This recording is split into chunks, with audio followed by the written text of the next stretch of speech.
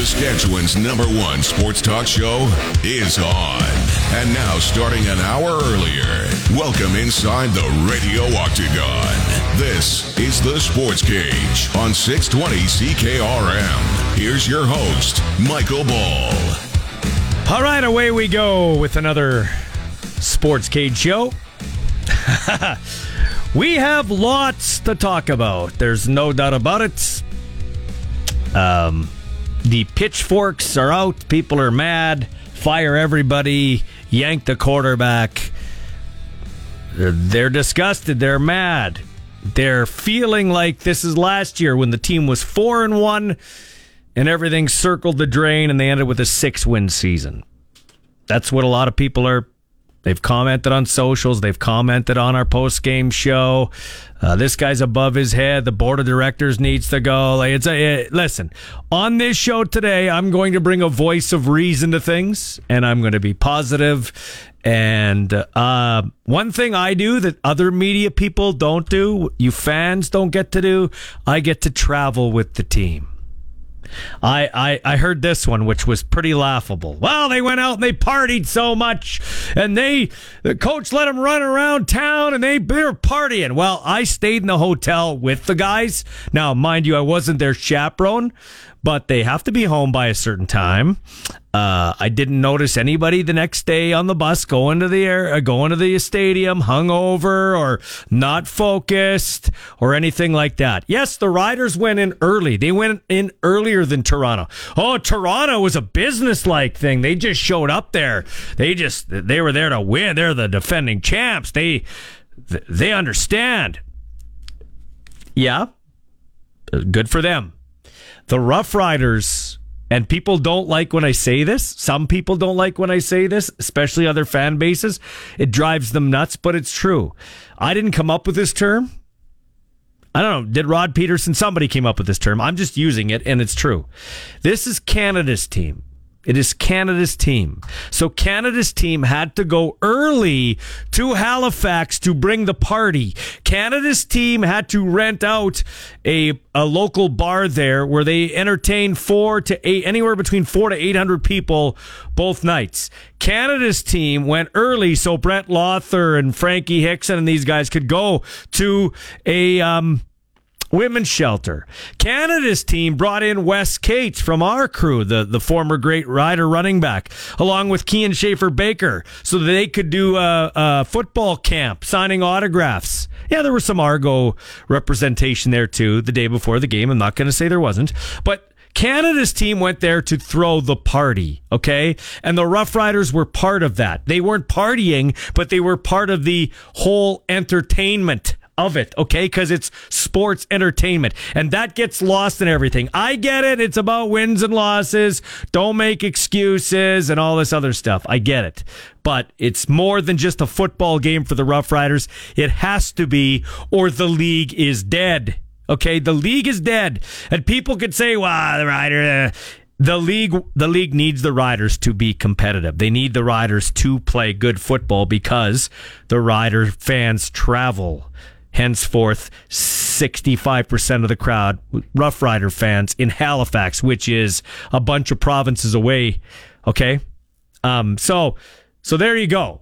There's that. I'll get into the other stuff later. We got lots to talk about. But, yeah. Let's not overreact. That's what we're doing now. I will tell you this, though. They got to win this game on Sunday. It is an absolute must-win. They have to win this game. More on that in the Pick Six. More on developing quarterbacks. More on all of that stuff. Some other sporting news before we get to our Rider Rewind. The Minnesota Wild signed goalie Philippe Gustafsson to a 3-year, $11.25 million contract. Probably heard by now, Canada laid an egg at the FIFA World Women's Soccer Championship, the World Cup final there. They lost. They're out of the tourney, losing to Australia 4-0. So they're done, and that's kind of a disappointment for the defending Olympic gold medal champion Team Canada squad. The Toronto Blue Jays, they made a trade.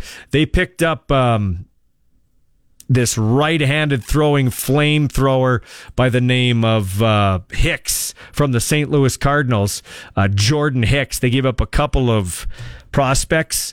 The trade deadline goes down tomorrow. The big team everybody's watching is my team, the Padres. Are they going to deal, or are they going to buy, or are they going to do a bit of both? Because they've been underwhelming, although they are coming back now. They're closing the gap. I think they're 5 back of a wild card spot. They've got 56 games to go. They have won 3 straight, all against a very good Texas Rangers team, and they're playing the doormats, the Colorado Rockies, tonight. So I think if they win tonight, I predict they'll be buyers. If they lose tonight, and they have stubbed their toe against lesser competition, then who knows what's going to happen. But that's going to be an interesting team to watch in terms of the trade deadline. The Edmonton Elks have made a change at offensive coordinator. Jarius Jackson is in.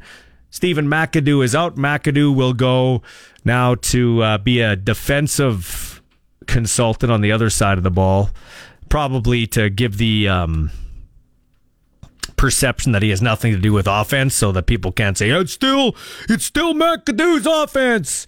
And first thing Jarius Jackson says is he's going to have an open competition for the starting job that won't involve Taylor Cornelius. Taylor Cornelius, the big, tall, rocket-armed quarterback. He got a bunch of guaranteed money in the offseason, and so now he's the third quarterback. Jared Dagey and Canadian Trey Ford will compete in practice for the starting job as they come off their bye week. So, yeah, the Edmonton Elks are an absolute tire fire, and because of the cap, the coaching cap, they can't make a lot of moves, so they're paying for his contract, so they might as well keep Stephen McAdoo around. Taking your text at 936-6262 in town. Well, that's the text line, pardon me. That's the number to call locally in town, and out of town, 1-866-767-0620. Are you ready to burn it to the ground, or do you want to give Mason Fine some more leash? We'll talk about that as the show progresses, because I have some thoughts. There's no doubt about it. But first, we always take you back on our audio adventure. We call it the Rider Rewind. Angle and end-over-end kick to this near side. Leak back to receive. Inside is 10 at about the 9. Running up the left side. He's across the 25, 30, 35, 40. Look out, he's on the move and tackled at midfield. A touchdown-saving tackle on this near side by Jaden Dahlke. Korzak takes the snap and puts this nice kick in the air, drifting to his left near the Rider bench. Just inside his 40 is Leak. He's going to run to the right, trying to get some blocking help, and he does. Turns the corner, breaks a tackle. He's at the 50, midfield. Rider 50, Rider 40, Rider 30. He's gone. Touchdown, Javon Leak. Ouellette's been running hard, and he's to the right, hip of the quarterback. Kelly leaks out of the backfield. Here's a pass to him in the flats. He makes the catch, slams on the brakes around A.J. Allen, straight up the field, breaking tackles, and Allen gets back to try to help out on the tackle with Derek Moncrief. Man, he's big, and he's nimble. Here is Fine, throwing down the middle. That one is picked up, intercepted, and bringing it back down the right side with blocking help and out of bounds. The 2-yard line. Kelly's going to quickly throw to the right side. It's caught and running in for the touchdown, the easy touchdown. DeJean Brissett scores. Here's Mason Fine taking the shotgun snap, quickly throwing to his right. That pass is caught over there by Sam Emelis, breaking tackles, spinning hard for a first down. Here is Fine, steps up in the pocket, slides to his right, and he gets tumbled down in the quarterback sack. Here's Mason Fine. Argo's showing blitz, and here they come. They smell blood. Here's Fine! And they take his blood. Wynton McManus with his second quarterback sack of the game. Here's a handoff to Morrow. Morrow got hit in the backfield. He pushes forward to the goal line. The ball came out, and the Argos say they've got it. Oh, you gotta be kidding me. Chad Kelly going after Moore. Stands. He's gonna throw down the left side, deep. And it's intercepted by Nick Marshall. His third interception of the season. And here's a play-action pass, and now Fine in trouble. And Mason Fine flips it off to Morrow. Over his head. Jamal Morrow to the right. Runs over an Argos tackler. still on his feet. What an athletic play by Mason Fine. Here's Kelly under pressure. Kelly is going down and a quarterback sack. Here's a pass over the middle. Complete. Bain on the run, 40, 45, and weaving his way near midfield. Sean Bain Jr. Fine takes the shotgun snap, looks left all the way, slips a bit, now steps up, throws to the far side. It's caught over there. Sam Emilus inside the 20. Emilus tackled. Shotgun snap. He's got time. Backpedals, throws over the middle, and a diving catch up near the 50-yard line, and that's a backbreaker. Cam Phillips, fully extended, beautiful catch. Takes the shotgun snap under pressure, spins away to the left. Alacoli Fajardo, his old teammate, throws across his body, complete. Here comes the rush by the Argos. They're coming at Fine. He's hit as he throws, gets it out there wide. It's picked up, and this one's coming back and all the way for a touchdown. Deshaun Amos is going to score the pick six. Jake Dolegala in there now. Riders backed up in their own territory. Here's a pass over to the right side, complete to Tevin Jones. Might be our offensive game star. Still running, breaking tackles. Tevin Jones all the way outside the 40 to the 41. Tevin Jones. Here's Dolegala, takes the shotgun snap, quickly sets and throws to the right. That is caught. Touchdown! There you go. Saskatchewan on a frozen rope on the corner route to Sean Bain Jr. Our house is your house. Welcome inside the Sports Cage on Saskatchewan Sports Radio, 620 CKRM.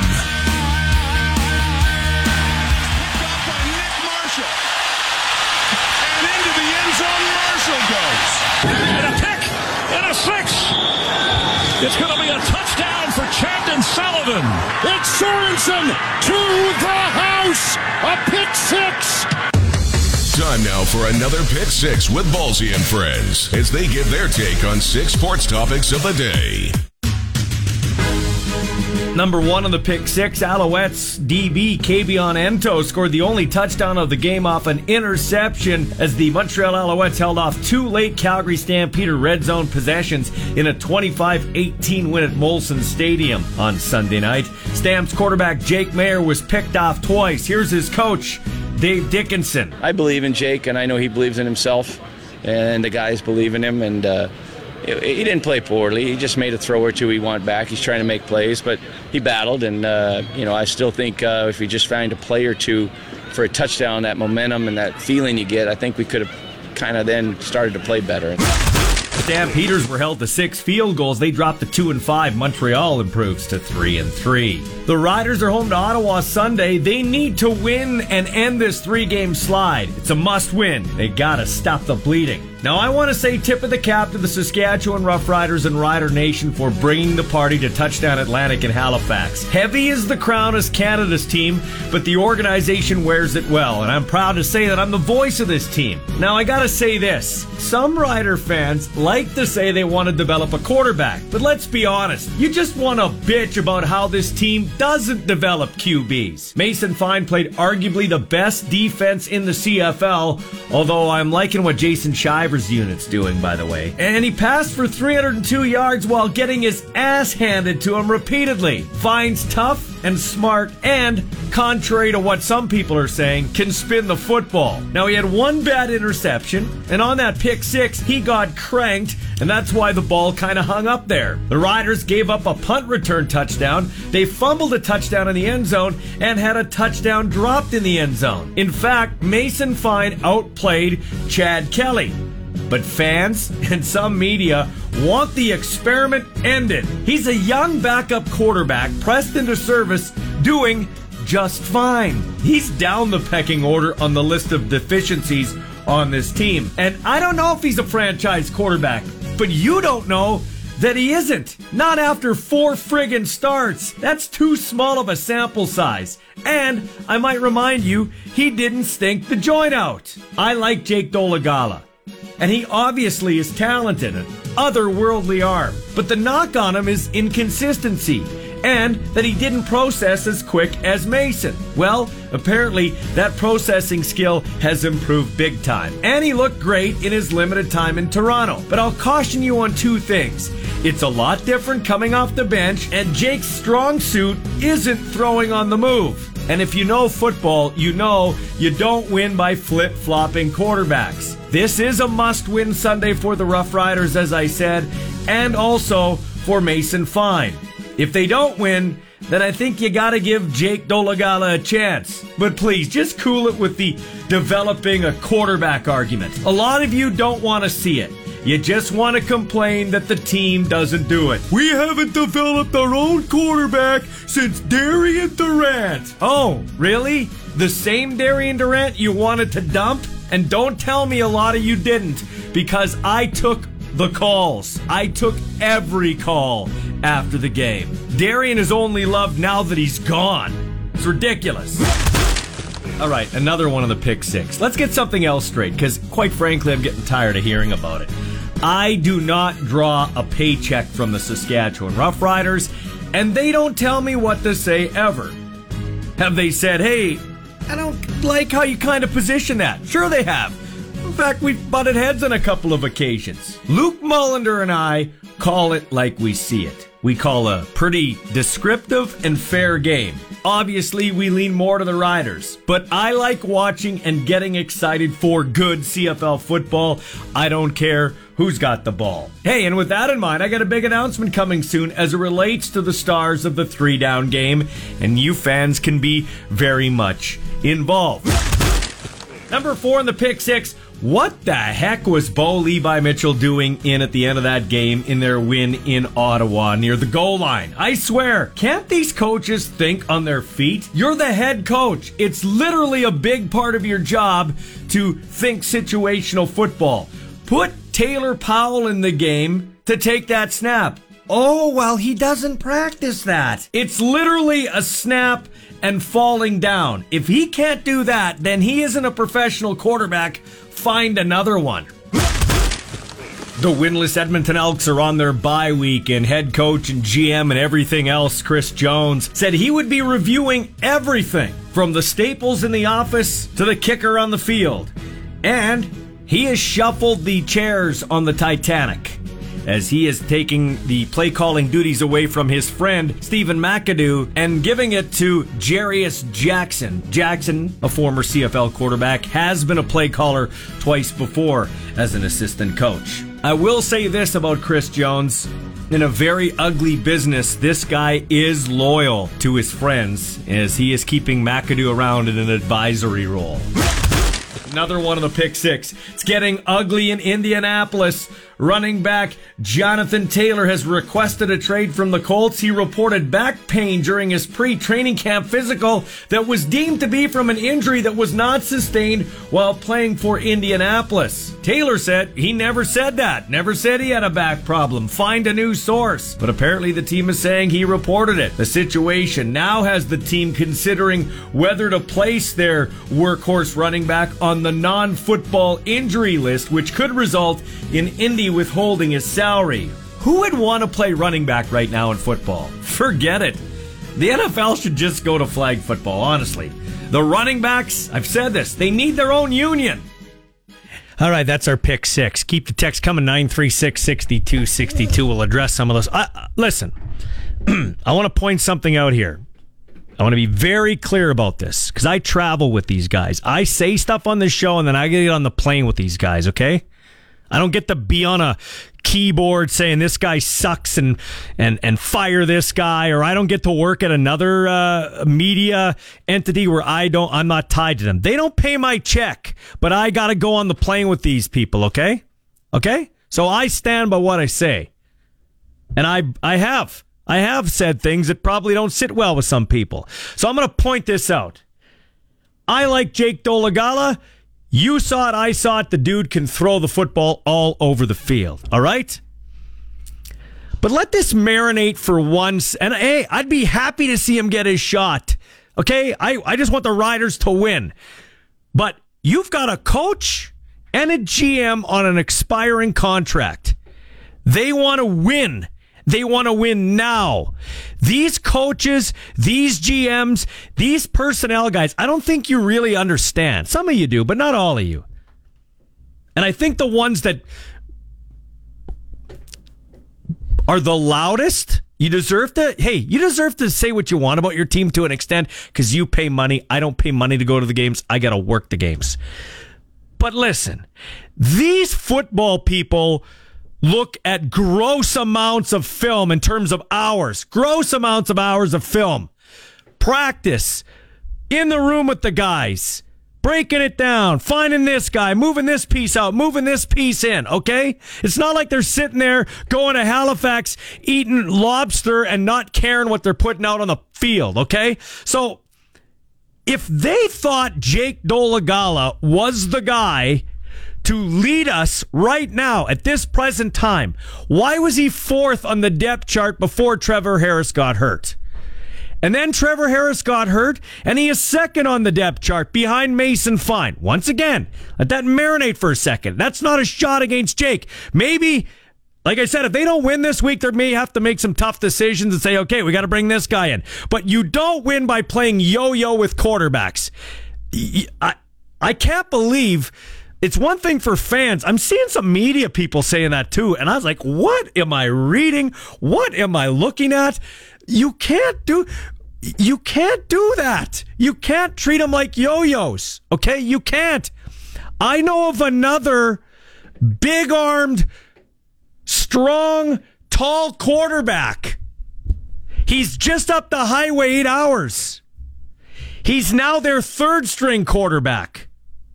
You know what I'm talking about? I'm not saying that Dolegala would be that. But what I'm saying is the coaches obviously have decided that Mason gives them the best chance to win right now.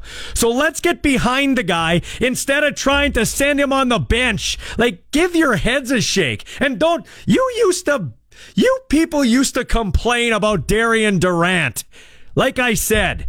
And now you love him... Oh, man, we need a guy like Doubles. Really? Because you didn't want him when he was here. Give your head a shake. This is the Sports Cage on 620 CKRM.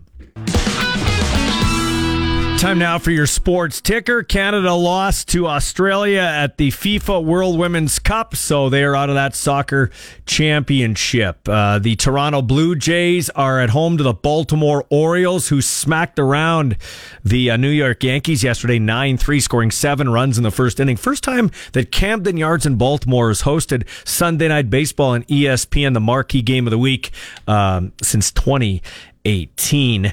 Blue Jays, of course, picked up Hicks, the flame-throwing right-handed closer from the Cardinals yesterday, for a couple of prospects, so they're making a push for the playoffs. The trade deadline is tomorrow.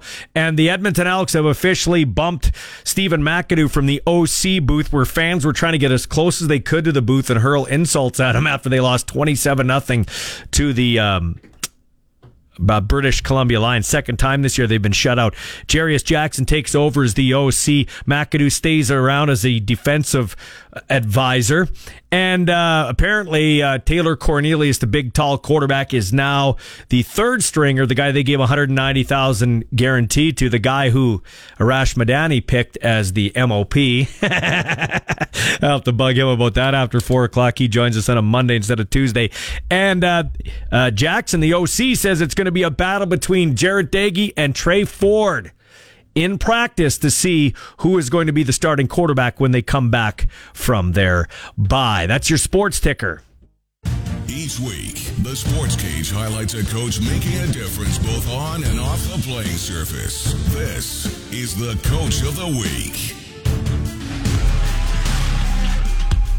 Time to recognize our Sports Cage Coach of the Week, and we are going to hear from him before the top of the hour. It is Stefan Anderson. He's the quarterbacks coach and offensive coordinator of the Regina Thunder. He has coached many great quarterbacks over the years, including Mason Nias, Jordan Yance, Sawyer Bittner, and the list goes on and on and on. He will try to direct the defending PFC champion Regina Thunder with a new quarterback this year back to the playoffs and an opportunity to once again play for a Canadian Bowl championship. We'll hear from Stefan Ensign at about 3:45.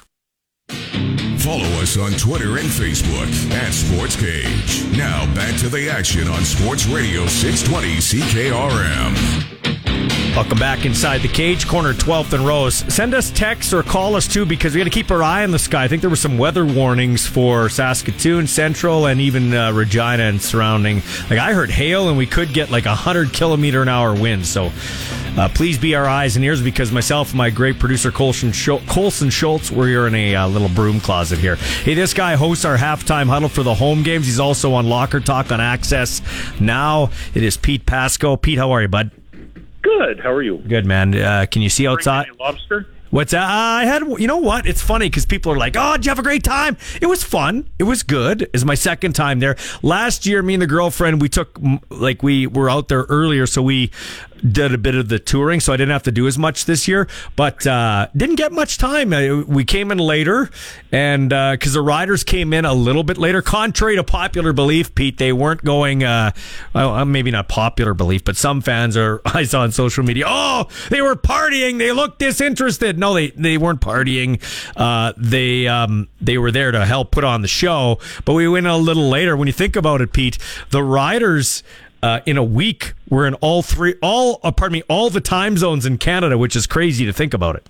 That's nuts. That's as somebody who's played and coached at a much, much lower level than that, I can tell you that's tough physically and mentally. Yeah, it is, Pete. I'll tell you what, I was not making excuses, but I finally got, I was at 11 o'clock at night. I'm like, I should be going to sleep, but I'm like, it's 8 o'clock back home. I can't sleep. It's crazy. And then about 3 in the afternoon, you're tired. So I can't imagine playing. But yeah, it was a great trip. The riders put on a great show. The fans showed up. There weren't just Rider fans there. Argo jerseys, Stamp jerseys, Hamilton jerseys, Bomber jerseys. So it was a good celebration of the CFL. Pete, I just want your thoughts. You're a pretty reasonable guy. You have been my whole life since I've known you.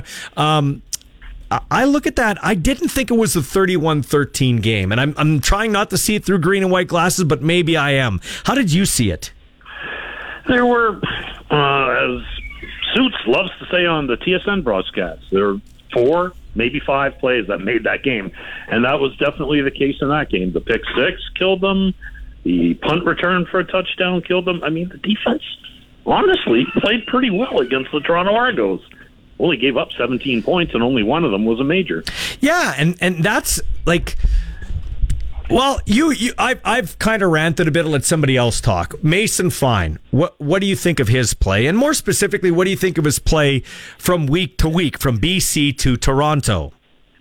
I saw improvement, and I mean, for a young guy that age with that limited playing experience, and especially as a starter. That's what you want to see. You want to see him get better week from week. Did Mason Fine lose them that game? No.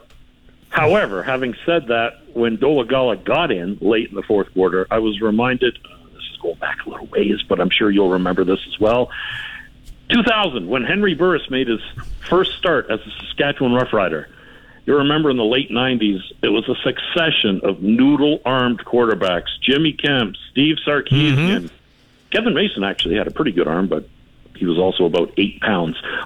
Yeah. So when Henry Burris came in, and his first game as a Saskatchewan Rough Rider, and threw deep, I remember this very well. Everyone in the stands just went, oh, that's what that's supposed to look like. And you got a little bit of that with Dolagala, I have to admit. But the physical tools are there. I think anyone can see that.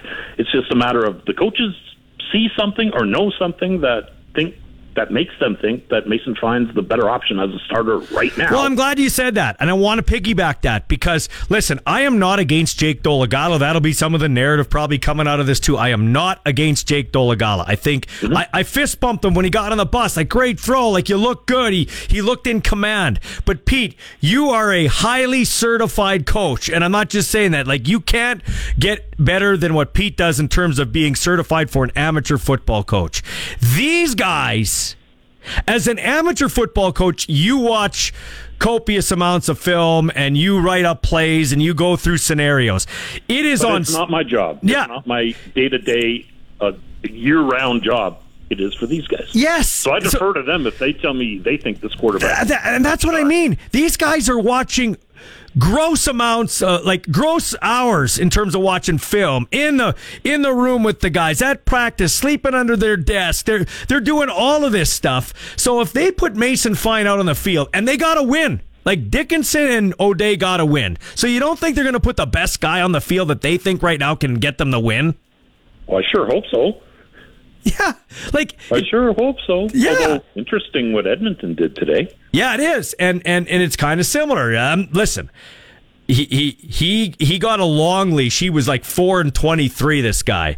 I just don't know, Pete. From your perspective, how do you develop a quarterback? How do you do it? Because I don't think you do it pulling him out after 2 starts when he hasn't stunk the joint out. If he threw 5 interceptions like Bo Levi Mitchell did the other day, then I say, okay, put Jake Dolegala in. What are you guys waiting for?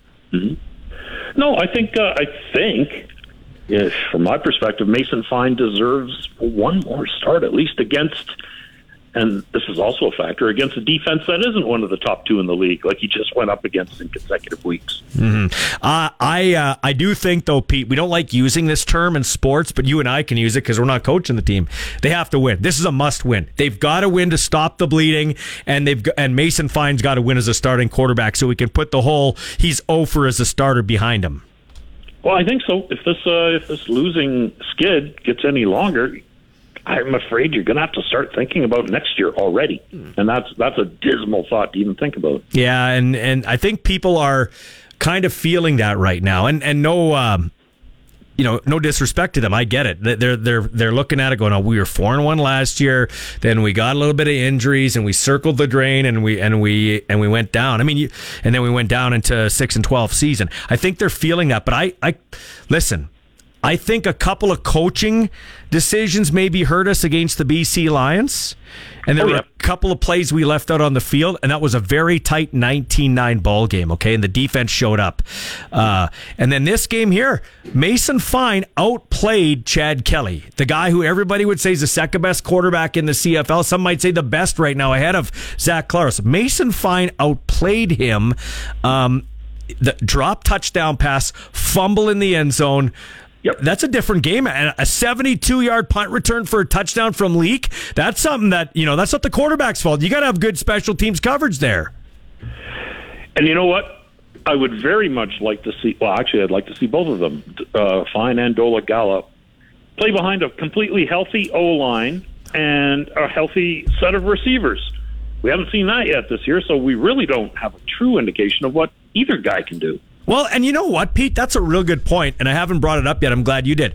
That kid took an absolute beating. He's barely taller than me, okay? And with Dolegala, you can't coach size, and you can't coach. You can have all the certificates as a coach you want, Pete. You can't coach 6'7", and you can't coach flicker wrist 60 yards downfield. I totally get it. But Mason Fine took an absolute beating. He stood in there to make some throws. There was one throw where he rolls out a la Cody Fajardo, throws across his body and puts it right on the screws. Jake Dolegala, that's one of his... he's not very good on the run. And with this offensive line trying to figure it out, that could be another issue factoring in. Crazy prediction, not based on any inside knowledge or facts. We like those in the media, don't we? Yeah. Derek Dennis should be getting a phone call. Yeah? Yeah? I'm sorry. Derek Dennis is sitting at home. He was an outstanding offensive lineman. He's not that old. Still good enough to play down south this past year. He could probably lock down your left tackle position. Yeah, I mean, Brandon Council wasn't expected to be there, the big left tackle coming out of camp, Hawkins, and you had Tucker before that. And of course, he's, I think, the third or the fourth option. I thought he was playing well, but last a little bit, he's kind of struggled. And I really found Colin Kelly laboring at the end of that game. Like, he could barely move. At the end of the third quarter, it was a struggle for him to go to the other end of the field. So I don't know what's ailing him. He missed one day of practice last week. I don't know. And lastly, before I let you go, how about Jason Shiver's defense? It is playing lights out right now. Yeah, it is, and it's missing an absolute stud in Roland Milligan, who might be the defensive MVP this year, for the Riders at the very least. Jason Shivers is a very underappreciated coach. He doesn't make a lot of noise. He doesn't, draw a lot of attention to himself. He just goes about his business and plugs and plays guys in and generally gives you a chance to win. Yeah. Hey, with the receiver injuries, though, Pete, I think it's been real nice to find. Now, they knew, for all the for all the criticism O'Day gets, he signed Sean Payne Jr., and he's really starting to come into his own now, over 500 yards receiving, on pace for about 1,500. Had a great game, got the ball as the offensive game star, carried that remember the movie The Program, when the guy had to protect the ball from fumbling? That's what he was doing, carried it on the bus. But anyway, he and Tevin Jones has really emerged. Tevin Jones is my favorite Rider receiver, to be honest. He's looked great. He blocks well, which, of course, I know nobody lists their number one priority, but I always look at that because there's a couple guys who don't block well. He blocks well. He runs well. He's a big target, and he's got good hands. What's not to love? Yeah, no, absolutely. Hey, Pete, so prediction as an announcer and a fan. Riders win the game on Sunday? I think, well, at least I very much hope that Shivers and company have an answer for Dustin Crum. I think the bubble's about to burst there, and as long as you can get some kind of an offense going, you should be able to hold off Ottawa. Yeah, absolutely. Thanks for your time, man. I appreciate it. My pleasure. That's awesome. The great Pete Paczko joining us on the Western Pizza Hotline. Go there, ask them about their Rough Rider Suite deal, and they will hook you up with an opportunity to watch a game in a luxury suite, a Rough Rider game. You're listening to the Sports Cage on 620 CKRM. The Kings of Saskatchewan Sports Talk. This is the Sports Cage on 620 CKRM. Wherever you're listening, however you're listening, thanks for making us part of your day. You're not going to get a lot of negativity here with regards to the Rough Riders. We live in a negative world, and hey, I'm not going to sit here and tell you I'm all chips and gum and roses. I call it like I like to see it too, but at the end of the day, I'm going to start calling it a little more positively than a lot of other people, some media, and a contingent of fans. Like it, hate it, I really don't care. I think maybe I have a bit of a different perspective on it because I'm in this job now and I travel with this team all the time, and I've got a kid involved in high-level football, and I guess I'm close to being the age of a lot of these guys. I could be a lot of those guys' dads, so I kind of look at it through almost like a father's eyes, and in a way, maybe that's, people will say, you're supposed to be a journalist. Well, I'm a play-by-play guy and a talk show host. I do have an opinion. It's kind of walk a fine line, but I'm going to go positive here. I don't think this is like last year. We have lost 3 straight. We do have to win this game. There's no excuse. You have to win this game. This is a winnable game. This used to be a tough place to play. You have to win this game. This is a must win for the Rough Riders. Dickie won't say it, but I'm saying it. You have to win this. You have to win it. And you have to win it if you're Mason Fine. You absolutely have to have this one. Time to head out on the Western Pizza Hotline. This guy helps develop the stars of tomorrow today, and he's helped develop a lot of young quarterbacks. Stefan Ensign joins us of the Regina Thunder. Hey, bud, how you doing? I'm doing great. Thanks for having me. Good. I asked Macaulay. You got back to me first. Macaulay's told me to beat it. I said, hey, it's like recruiting. When you snooze, you lose, and you're out of luck. He goes, yeah, but you picked a 3-star guy over a 5-star recruit. I said, the 3-star recruit is better upside, Macaulay. So I'm glad you're on the show. That's what I am. I'm all upside for sure. So you've watched quarterbacks. You've coached quarterbacks. You're not with the Rough Riders, but you're from the outside. I don't know if you really watched the Rider game, if you had a chance, if you were busy practicing, but just your thoughts on, the mentality of developing a quarterback and how long of a leash you give a guy. Now, granted, I get it. Junior football is different than professional where you're paid to win or lose, but just your thoughts. Well, I think that's true. Quite a bit different, and it's really hard to say when you're not in the coach's room, not in the locker room, and seeing how those guys are interacting with each other in the team. I was at the game where Trevor Harris got hurt, and it was devastating because everything that I saw from him leading up to it was this guy's the real deal. Is my personal opinion. I think we all thought that, and Mason Fine. I heard what you said earlier. I agree. He needs to start playing well, but.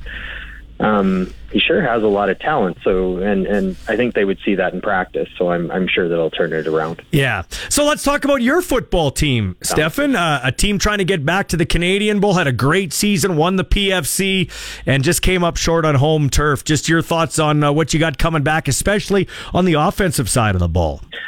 Yeah, obviously the way it ended last year was tough, sour taste in our mouth. It's hard to it's fun to go undefeated, I suppose, until the last game. But that was a tough one. 2 points has sat with us all winter, and we have had a little bit of turnover. We're going to have a new quarterback this year with Carter Shuchuk leaving, and we have an open competition. So we're kind of going through a little bit of that right now with Nick Hasselfield and Carter Moberg, and Ethan Hug is getting some reps as well. And we hope to kind of decide who's going to be the guy by the end of our exhibition game this week. And they're neck and neck. It's been great. Lots of new receivers. Isaac Ford and Ryland Sokol have moved on, but we got a ton of guys. Like we're feeling really talented there. Our running back room is as good as it's ever been, and the place where I think everything starts, offensive line, we have a lot of returning vets, so we feel pretty confident. That is it Huggins, you said? Isn't he the lefty from Winston-Knoll? Am I right when I say that? He's a righty, Huggy. Ethan Huggy. Yeah, Hug is his last name. Okay. Yeah. No, he's a righty. He's short, but he can really spin the ball, man. He can really go. Well, we know a short guy that could spin the ball, Noah Picton. So let's not hold height against the guy. Exactly. When it comes to local quarterbacks, tell us about the other two guys at quarterback. You said open competition there. Yeah, Nick Hasselfield is from Manitoba. He was been on our team last year. Was his first year. He's a big, tall, strong guy. He's like 6'5", 6'6". He can throw the ball all over the field. Smart. Worked really hard in the off season to improve, and I think we're starting to see that on the field. And Carter Moberg's from Swift Current. He's been on our team for 2 years. The guy's phenomenal. He can do basically anything with the ball as well, and a real team guy that's done a good job of fitting in with the players and doing everything he needs to do in the off season to be ready to compete. So, as we said in the quarterback room, they're neck and neck right now. So they just need to keep playing, and only good things can happen, I suppose. Will this be a more run heavy team then, if you've got a little changeover at quarterback and receiver?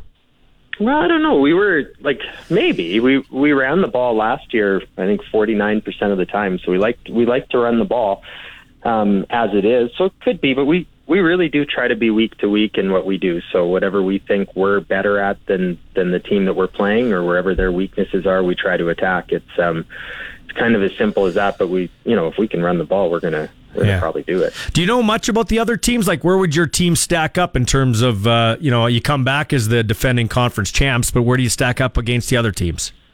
I think we're as good as anybody else. All I can judge, we have an idea of who the returning players are and what every other team. We spend a lot of time in the off season, kind of analyzing everything. But I can only judge where we are in terms of what I've seen on the practice field and what we'll see in the exhibition game in Brandon against Winnipeg, and we're good. Like, we have a lot of talent. I'd say easily as much talent as we had last year, possibly more. So, our goal is to go out and win. That's kind of why we do it. It's not just to kind of go have fun. It's like the winning part is the fun. So that's what we're looking to do, and that's what'll make us happy. Well, and that's where I go back to one of my cases wasn't against Jake Dolagala, but my thing is if this is a win now business in the CFL, like, you guys watch copious amounts of tape, you got the film work, practice and everything at the junior level. These guys do it for a living, full time. So if you'd have to think they're going to put the best guys on the field, right? You know what I mean? Well, I think that's the thing, that you're 100% right. And I mean, in-game results are important. So if the guy's not doing it despite what you see on the practice field, you got to make changes. I understand that.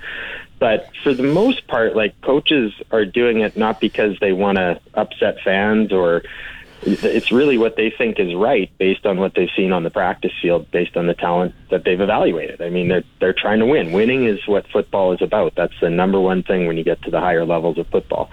And I think most coaches really try to do their best to put themselves in the best spot they think to win. Yeah, for sure. And lastly, Stefan Ensign, offensive coordinator, Regina Thunder. How much do you like this preseason game to kind of work out the kinks, because you have a short regular season of 8 games? Well, it'll be something. Like, I like it. It's good to get a game. We've been practicing now. We've had our 10th practice will be tomorrow, and it's only so much you can do just going against each other. Obviously, it gets heated. It's been hot outside. Everybody's anxious and ready to go. So I think an opportunity to go against somebody else and get an idea. Everybody will be pretty vanilla, but just to get an idea of where we're at is the most important thing to do. Thanks for your time, man. I really appreciate it, okay? No worries. Take care. Can't wait to hear from you again. That's the great offensive coordinator of the Regina Thunder, Stefan Ensign. We'll be back after the 4 o'clock news with Arash Madani, coast to coast for Smart Investing Solutions. This is the Sports Cage on 620 CKRM. I'm Hambo, General Manager, and I'm excited to invite you to our friends and family event. Save $7,500 on our brand new E53 AMG sedan. Plus, check out our all-new EQ lineup. Come check out our Mercedes-Benz certified pre-owned inventory and explore a wide range of over 500 pre-owned vehicles. Drive it home today. The Friends and Family event is on now.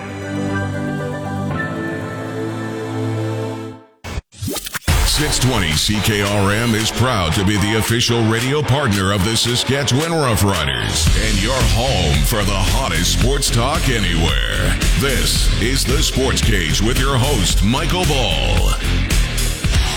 Time now for Coast to Coast with Arash Madani, our weekly chat with a guy who has covered it all, from Hockey Night in Canada, the Olympics, World Series Baseball, and everything in between.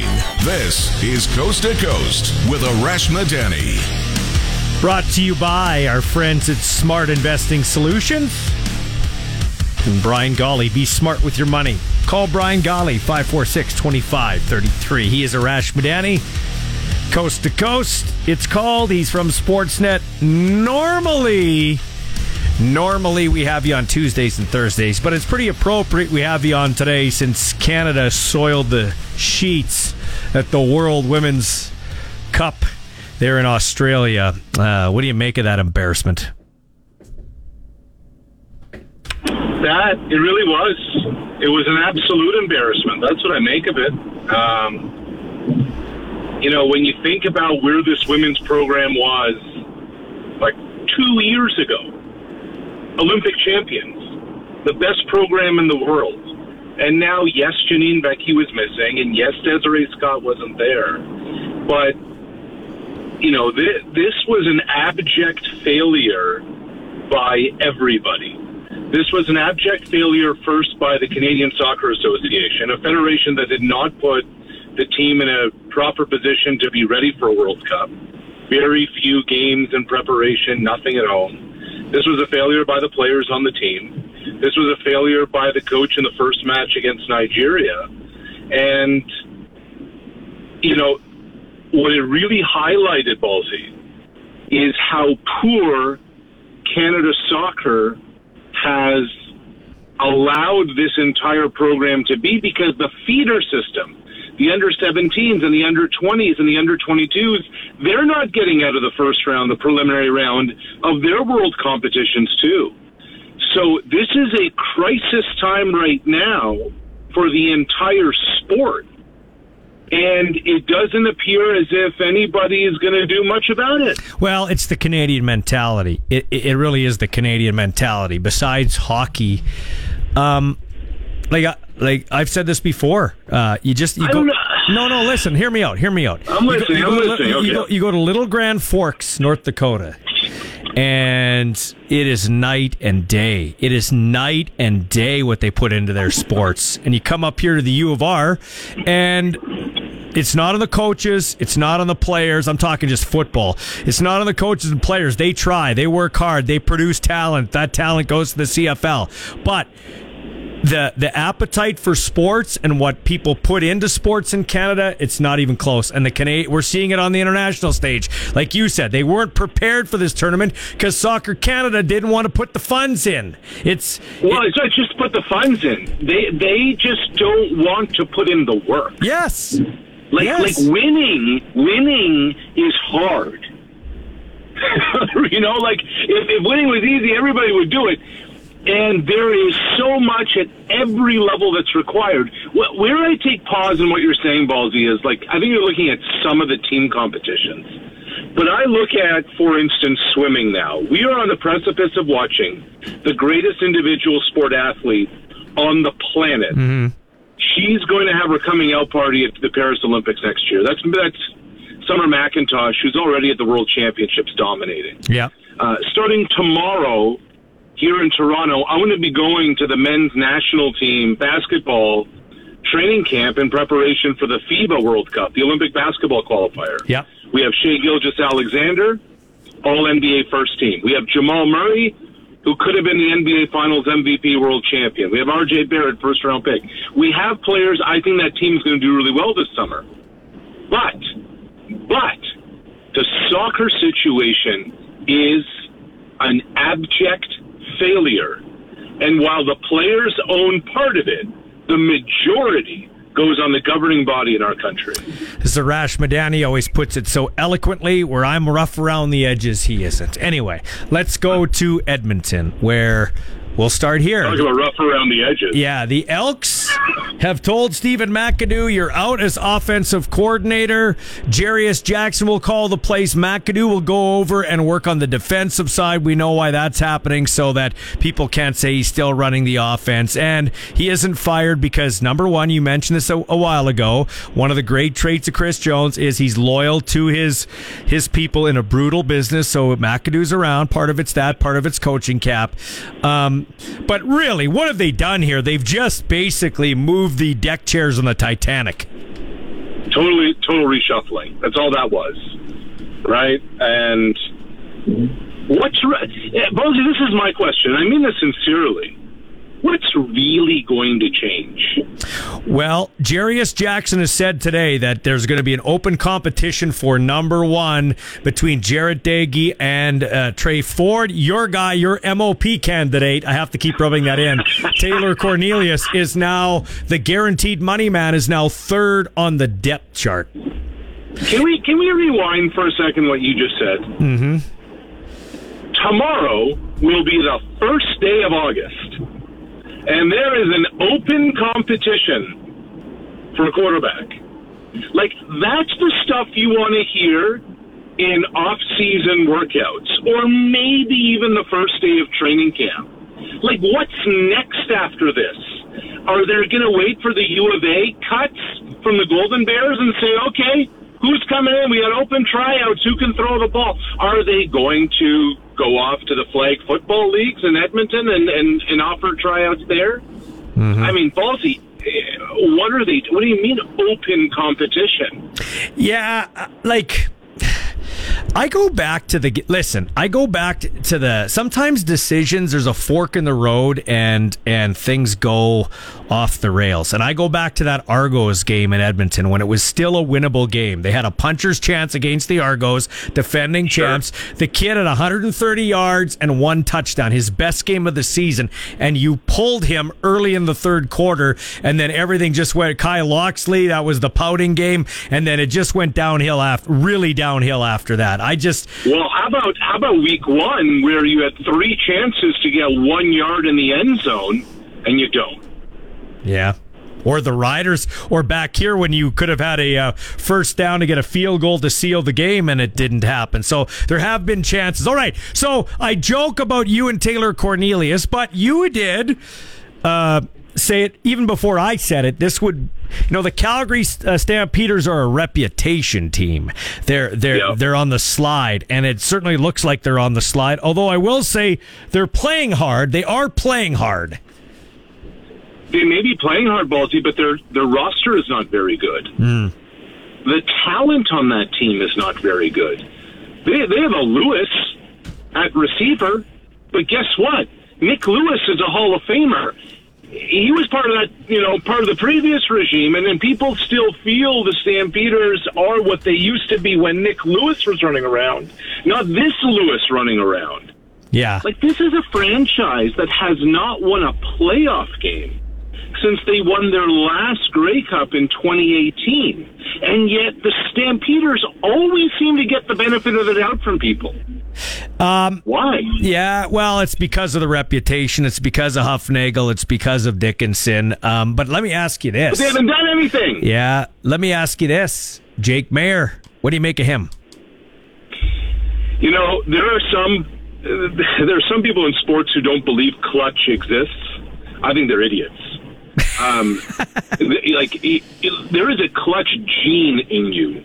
Like, you are a big game quarterback or you're not. You're a big moment quarterback or you're not.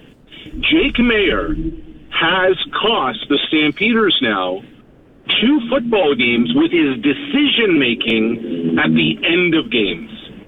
Remember the Ryder game about a month ago, Ballsy? Oh, yeah, I remember. What was he doing at the end of that one? Mm-hmm. And then last night, his receiver let him down on 2nd and goal, but 3rd and goal, again, understand the situation. Why are you throwing a Hail Mary at the back of the end zone when you have a first down, you could have another shot at the end zone? Jake Maier did some things well throughout the game last night. He also made some mistakes. The weather was lousy, whatever. But the measure of a quarterback is that ultimately when you need a win, you need a touchdown, you need a first down, with the game hanging in the balance, that's when you have to show up. And Jake Maier is continuing to not just fold and fail, whatever.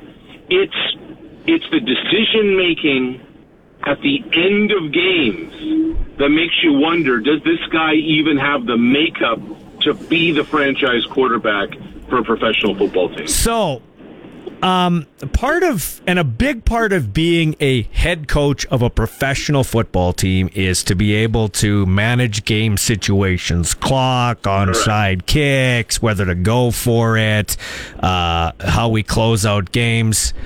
Why can't some of these coaches think on their feet? You have won the game.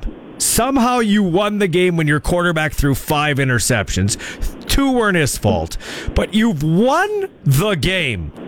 Why, oh why, is the guy who came off your 6-game injured list early in there in a situation where he has to be in a short yardage situation? Taylor Powell needs to go in there.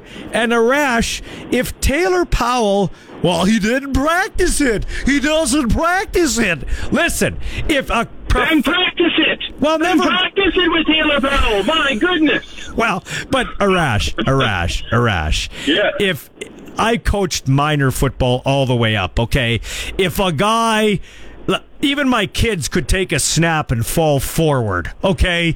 If Taylor Powell can't take a snap and fall forward, then get a new quarterback. He isn't a professional quarterback. Like, what a disaster.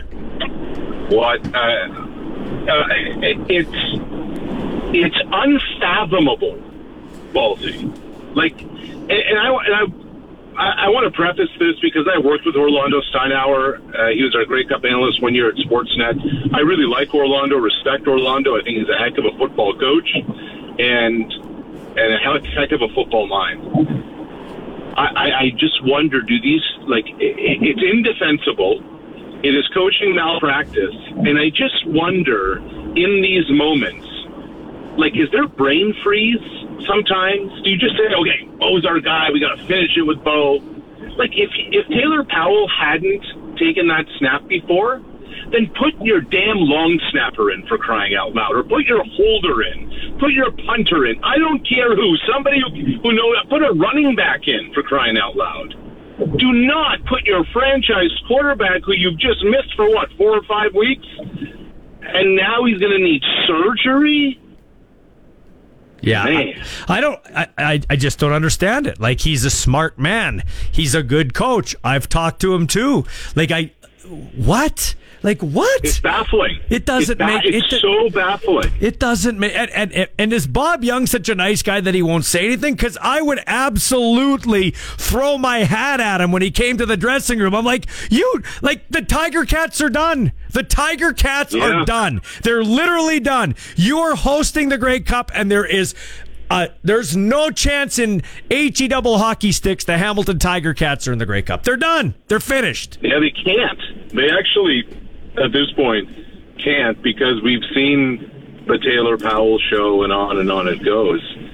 And here, like, this is now a pattern, Ballsy. Like, it's not just a 1-year thing or a 2-year thing or a 3-year thing. Teams cannot spend huge dollars on one quarterback anymore in this league, because you're not going to have that player finish the season.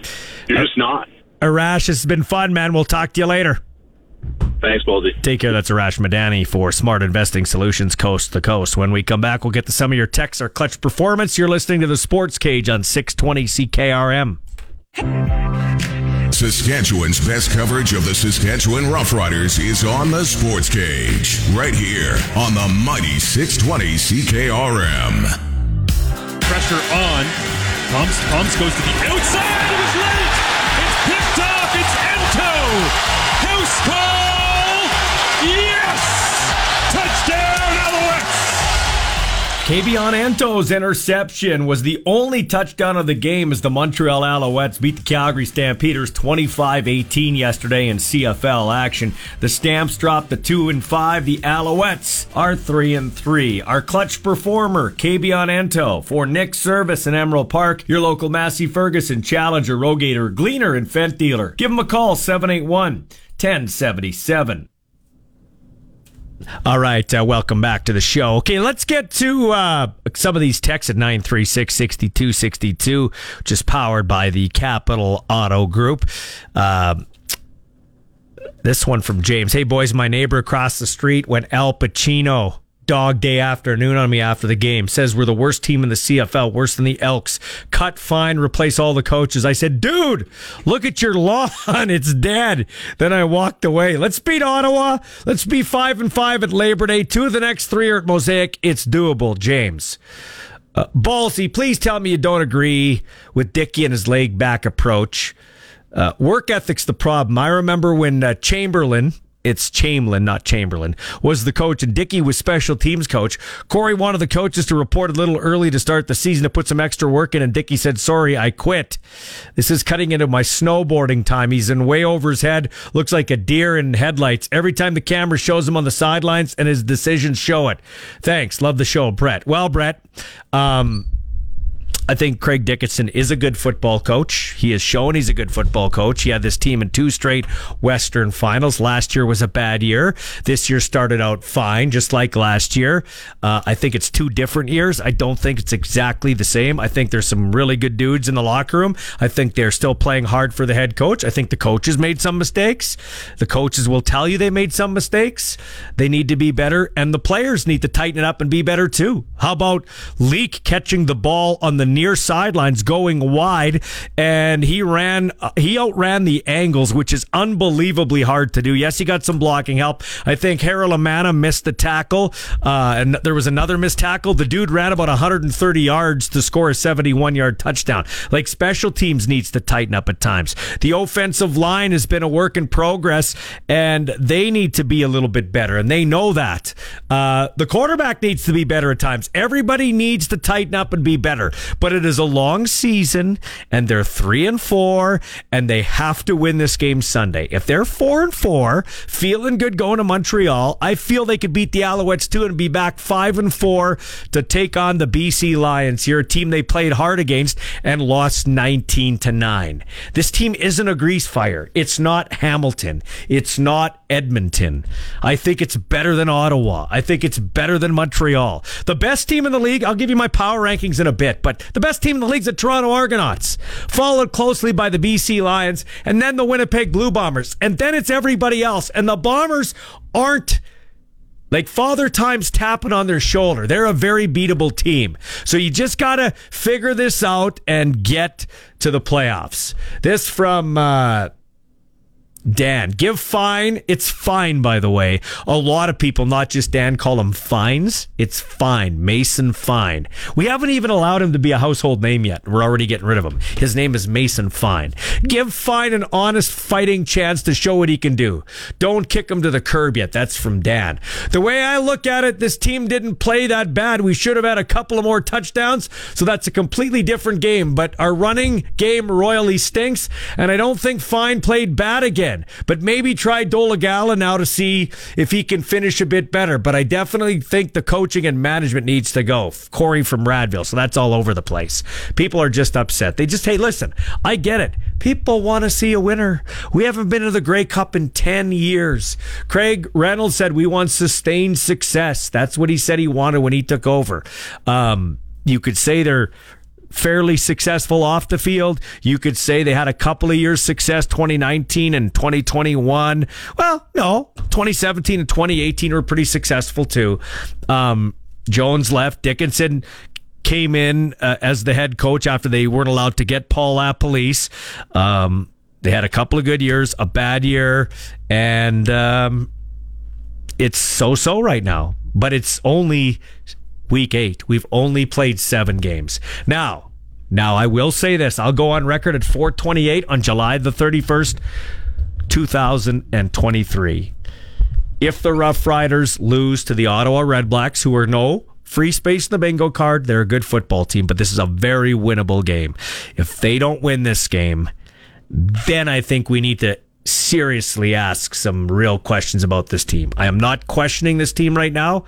I still think they have. I picked them 8-10, 9-9. I picked them 9-9. People are like, oh, they're never winning another game. No, they're not. They're going to win some football games. I think they're going to win on Sunday. I still see 5 winnable games and maybe 6 on the dance card here before it's all said and done. 9-9, get to the playoffs, and hey, anything can happen. This is the Sports Cage on 620 CKRM.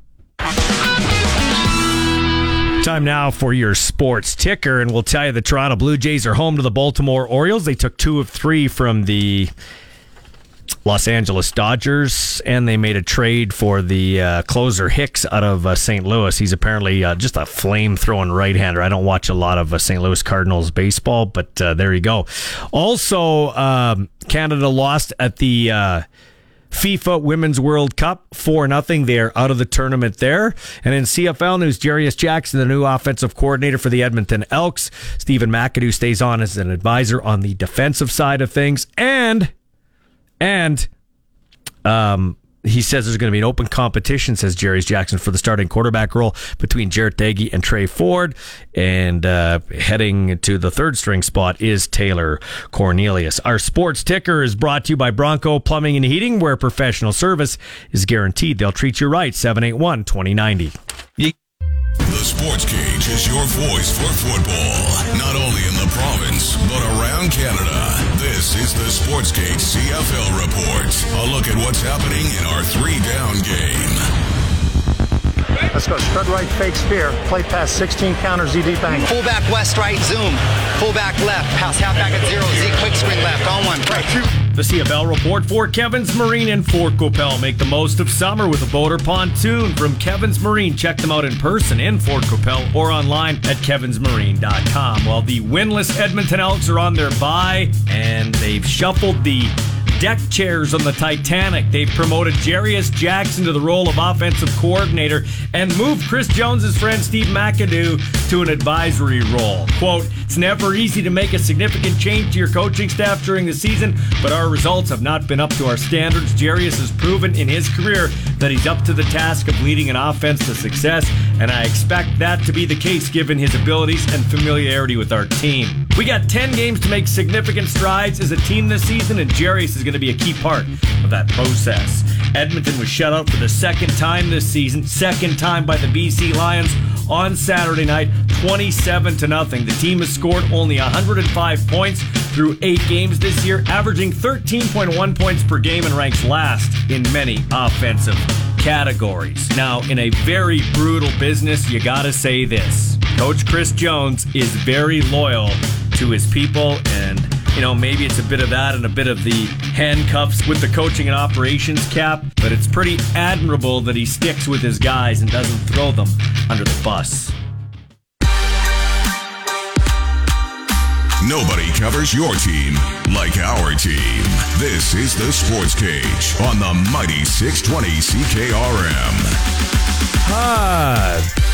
This from Jim in Regina. The Riders have the worst coaching staff in the league and definitely the worst head coach. Well,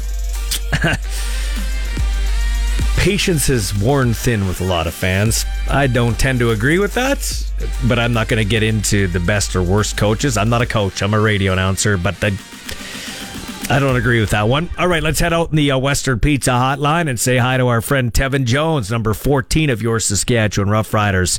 TJ, how are you? I'm all right. How you doing? Good, man. So first off, your experience in, I can't remember. I know you were on the team last year. Did you play in Halifax last year? I did play in Halifax last year. Yeah. So how did you find your second go around this time? My second go around was a lot better this time, especially because I played more offense. But again, we didn't come out with the win, so. Yeah, I guess that's kind of tough on me. Yeah, that's a long way to go not to win. I don't think people realize, right? Unless they've played this sport or played sports in general, but football's a different. Like, I know you play short weeks within 5 days, but football's generally set up to play 7 days. So the lifting, the treating your body right. You had a bit of an illness last week, going into the game, to fly down there, all the film work, and then you play. Like, that's why guys celebrate when they win and why they're kind of pissed off when they lose. It's a lot that goes into playing one game. Yeah, it definitely is, especially when you put all that time and all that effort into getting your body right, especially from being sick. Then traveling on the plane, then getting there, then practicing and putting extra time in. Then when you're off, then you got time to actually look at film and look at whatever. But while you're off, you want to go through the city, but you can't because you got to push fluids inside because you have been sick. And then even all the fluid that you did drink is not enough because, it's humid out there. So there's a lot of things that add up to it. Yeah, so talk about that, Tevin, for me, from your standpoint. You were sick, you had the flu, you go there, you got to push the fluids in, like you said. How much does that humidity zap you, especially for a guy trying to come back from the flu? Well, it's tough because you got to drink. Like, for me, I thought I drank enough, but I didn't. When I went down in around the fourth quarter, it was because I had a cramp. And I had to drink more than usual. Well, way more than usual when I thought I did, but I did not. I drank 3 Pedialytes. I drank a lot of water. Gatorade wasn't enough. Tevin Jones joining us here, number 14 of your Saskatchewan Roughriders. Take me through your mentality here, okay? You can listen back to the audio. It's out there somewhere. I'll just say it to you. You ran a slant pattern from right to left, and you didn't catch that ball. And I said, hey, that's one Tevin Jones I'd like to have back. He's got to catch that one. He normally makes that catch. How do you flush that and go on to the next play or the next plays? Because you did flush it and had a pretty good game after that.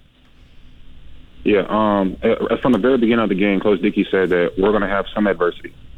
Somewhere, somehow, we're going to have some adversity. We got to get over it, and we got to move on. So when that ball came, I was waiting on that ball from the jump because I knew they were going to play outside leverage, and inside was wide open. And I tried to set it up, and it took too long, turned my head around, and I barely seen the ball. And I wanted that ball so bad, but I dropped, it is what it is. Either I could let that ball beat me up and eat me on the inside and ruin my whole game, or I could just forget about it and move on.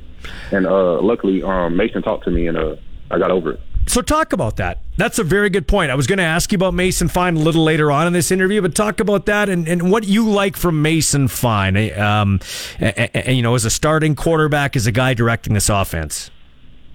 Right. So Mason, whether it's good, he's like, hey, come on, let's keep on pushing. Let's keep on pushing. We can do more. And when it's bad, hey, forget about it. Let's keep on pushing. We can do more. We can do more. So all I know is that when Mason gets out there, he's gonna do what needs to be done and get the ball up in the air. Yeah, he's a smaller guy. You can't coach size. You can't penalize a guy for being smaller. I know Doug Flutie ran around here back in the day. There's a lot of other short quarterbacks. Bryce Young, who's got drafted high by Carolina. So you can't fault the guy for being short. But here's what I hear from some fans. Oh, he has a tough time getting the ball out there. He has a tough time getting there. Just, you're on the other end of receiving these passes. You could talk better than me or anybody else.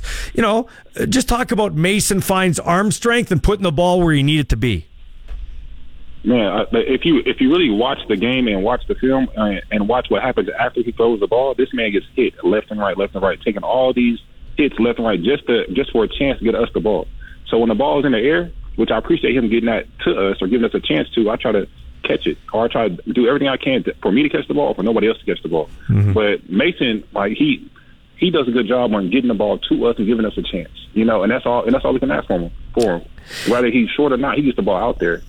He's a warrior. That's all I know, and I know that he has a lot of heart, and you cannot teach that, because what can we do as a fan, as a receiver, as a teammate? What can I do? My job is go out there and catch the ball. His job is go out there and produce for us, and he does.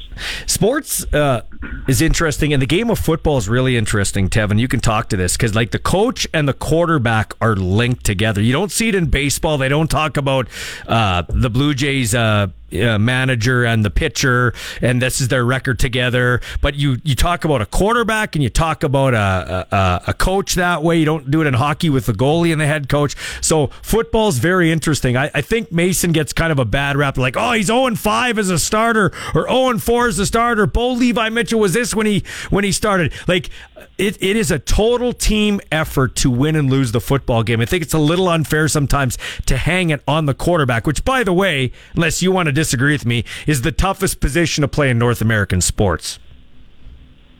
The quarterback is the hardest position to play because if everything goes good, it's all because of the quarterback. If everything goes bad, it's all because of the quarterback. It can be the receiver's fault, the O-line's fault, the coach's fault. It doesn't matter. It's all because of the quarterback. So whether it's 0-5 or 5-0, the quarterback has one job to do, and that's win the game. So as far as him doing his job and stuff like that, I think he's doing a good job. And the only thing he can do is put his best foot forward. And the only thing I can actually do is put his best foot forward and let all the cards lay out for itself. Mm-hmm. Now, all we can do is pray about it and work harder and fix our mistakes from here on out and get better from there. Like from game to game. Did he get worse? No, this man's getting better and better and better. And we got 11 games to go, and I can't wait to play with him the next game. Very good way to put it. And let's not forget, Jake Dolegala comes off the bench as a good backup, has to do, and slings that ball around. Just talk from your perspective, Tevin. What's it like to play with two different quarterbacks, and does that add any stress? Like, because obviously Dolegala has other... like I said, Mason Fine being short, you can't coach size, and you can't coach the way that guy throws the ball with a flick of the wrist. What's it like for you from a receiver's perspective? Now, from a receiver's perspective, for me, it's like whatever I can do to make my quarterback's job easy. The easiest way I can make him do his job, and that's and to execute the problem. And the problem is to win a game. We got to win games. Mm-hmm. So. When I see a quarterback change, I'm like, now I'm tapped in. I have to do something to help out my quarterback, no matter who the quarterback is, right? Mm-hmm. So when I see Doley, I'm like, okay, cool. Now Doley has different strengths, right? Mm-hmm. And I can see him. He's bigger, Not like I can't see Mason, but Doley went in there and he did his job. He distributed the ball out. He had the ball out to all of us, and he got on there and executed all the plays, and we went down there and scored. Now, you didn't win the game. Everything. Yeah. You didn't win the game, Tevin. But you have really had a great year. I've said this before. I think you're the best. You're my favorite receiver on the team. I just think you're a good football player, and I'm not saying that because you're on the air. I've said it when I haven't talked to you. You play special teams well, you bust your butt, you come back from a drop pass and have a really good football game, you're tough, you're physical. Are you feeling pretty, is your confidence at an all-time high right now, even though the team has kind of lost 3 games straight? My confidence is always high, no matter if we win or lose, because when we win, it makes your confidence high. When you lose, it makes me want to play better so we can win. Because I just hate losing. Now, the thing is, every time I have a good game, we end up losing, and I hate it so bad because I can't celebrate at all. So it makes me want to work harder. So all these adversity things that keep happening to me, I think they happen for a reason. But I think that as a team, it's not going to do nothing but make us stronger, and I love it. That's why I love the game of football. What do you like about Kelly Jeffrey's offense since he's taken over here? I had a nice little conversation with him yesterday, and he even said to me, I got to be better with some of my calls. So he's taking accountability too, and I think as a player, that's probably great that your coaches take accountability as well, right? Right. So he doesn't just lay it on us and say it's your fault or point the finger or this and that. No, he points the finger at himself and says, hey, what can I do to make this team better? And the only thing we can do is say, what can we do to make this team better? He leads by example. And that's why I love Coach Kelly, and I'll do anything for him. So you were here last year, my friend. You've played a bigger role this year, and that's exactly what you want to see, getting better from play to play, week to week, season to season. But you were here, so you can speak on this. Fans, I think, are concerned because this team was 4-1 last year. Then the Marino thing happened. Then Lanier got hurt. Then we had injuries, and it kind of circled the drain, Tevin, and we went to 6-12. People are like, "Oh, here we go again. 3-1, lost 3. It's going in the toilet." Same team. Tell me from your perspective why this is different or why it feels different. Because I think it is different, but I need you as a player to tell me why it's different. Honestly, I think that when people don't expect big things from us, we're gonna go crazy and do big things, you know. Mm-hmm. So and you can see all the great things that we're doing. It's like when everything lines up, we're gonna be we're gonna be way better than any team in this whole CFL. Yeah, because we got everything that we need. We just got to line everything up the right way, and all we need is a little bit of time. We'll figure everything out, and that's it. And that's the people upstairs' job, and we'll do everything right. So it just takes like a little bit of time. And that's it. Okay, so and that's a thing too. I saw this. Listen, you lost 31-13. The scoreboard is the scoreboard, but I felt like you fumbled in the end zone. You dropped the touchdown pass in the end zone. There was a punt return that went back. Guy made a heck of a play. You missed a couple of tackles on special teams, but it didn't feel like a 31-13 game. What is the mood after, like on the plane home when you guys are talking at the back of the plane there? What's the mood like? It's like when we got on the plane, of course it sucks that we lost, and we're all mad that we lost, because on the field we're like, man, we beat these guys. Offense-wise, we beat these guys. Defensive-wise, they held them to a game to where we should have won. Now the thing is, if you take off the punt return, if you don't make a mistake of fumbling at the line, you know what I'm saying? Like take like little things off. We win the game. We have more yards than them and everything. We just got to finish what we do, and we can fix that. So if we can fix these little small things, and right now Toronto is number 1. We're number 1. So all we got to do is just fix these little small things. We'll be okay. Okay, and I'll leave it with this, because I do want to get to the bottom of this, because and I appreciate you coming on. You're one of the cool dudes on the team. But when you talk about that, and you talk about we just gotta fix these little things, how do you go about doing that? It's one thing to say it, Tevin, but how do you tighten it up so you become an Argos or you become a BC Lions? Because winning teams don't make mistakes at critical times. Right. So the thing is, right now it's about figuring it out, because the people who win championships win later in the season. So we can figure it out right now, and then start winning and get everything that we need to figure out later on in the season. We'll be okay. Now this is how we do it. We got to go here. We got to focus, and we got to win games.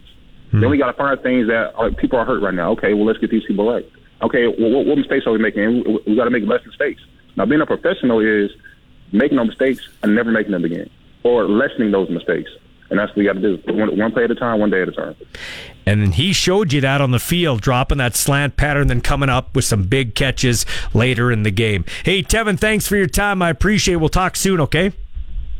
All right, thank you, man. Appreciate it. All right, that's Tevin Jones joining us on the Western Pizza Hotline. Get it hot, get it fast at Western Pizza. We'll be back in a moment here on the Sports Cage on 620 CKRM. It's time to step into the radio octagon. You're tuned to the Sports Cage on Saskatchewan Sports Radio, 620 CKRM. Hey, we got an open spot here. If you want to call in, 936-6262, the number to call, or 1-866-767-0620. I'm not going to lie to you. I actually missed taking some of those calls after the game. Not all the time, but I did. I missed it. So if you want to call in right now, I got a talk show every day, 3 to 6. We can talk football. We can talk about whatever you want. Don't be shy. Give us a call, 936-6262 or 1-866-767-0620. All right, let's get to some of these texts. Ballsy's rant. We all want the Riders to win. No doubt coaches and management wants to win. Us critics are all saying one thing. Management and coaches' decisions, coaches aren't getting it done. And our CEO is a great guy, but he's hasn't really come out of his rabbit hole in 8 years. It's Uncle Wayne. Hi, Uncle Wayne. He's not my Uncle Wayne, but I just call him Uncle Wayne because he listens to the show every day, and we appreciate it. Wayne Medwid. Listen, Wayne, he did come out of his hole Craig Reynolds was out there as the face of the organization. He came to Ryderville. He's been doing more of that. Craig's a nice man. He's a bit of an introvert. He's not like Jim Hobson. You can't compare Jim Hobson and Craig Reynolds. Craig Reynolds is slowly coming out of his shell, and you know what? He's leaned on heavily at league circles just to get his input and his team under him to get their input on everything from merchandising to marketing to how they run game days and everything like that. Kudos to the Rough Riders, man. I tip my cap to them going out there and, not just the riders, but the fans that bought the tickets and went out there. Let's be honest. It's the fans that get behind this team. And yeah, you deserve to be upset. We only have 4 Grey Cup championships. I'm a fan. I hate it. It sucks. I can't have any nice things. I cheer for the Riders, the Oilers, the Chargers, and the Padres. My teams don't win, okay? I'm hoping this team can win.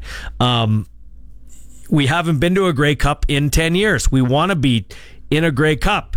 We're only in week 7, okay?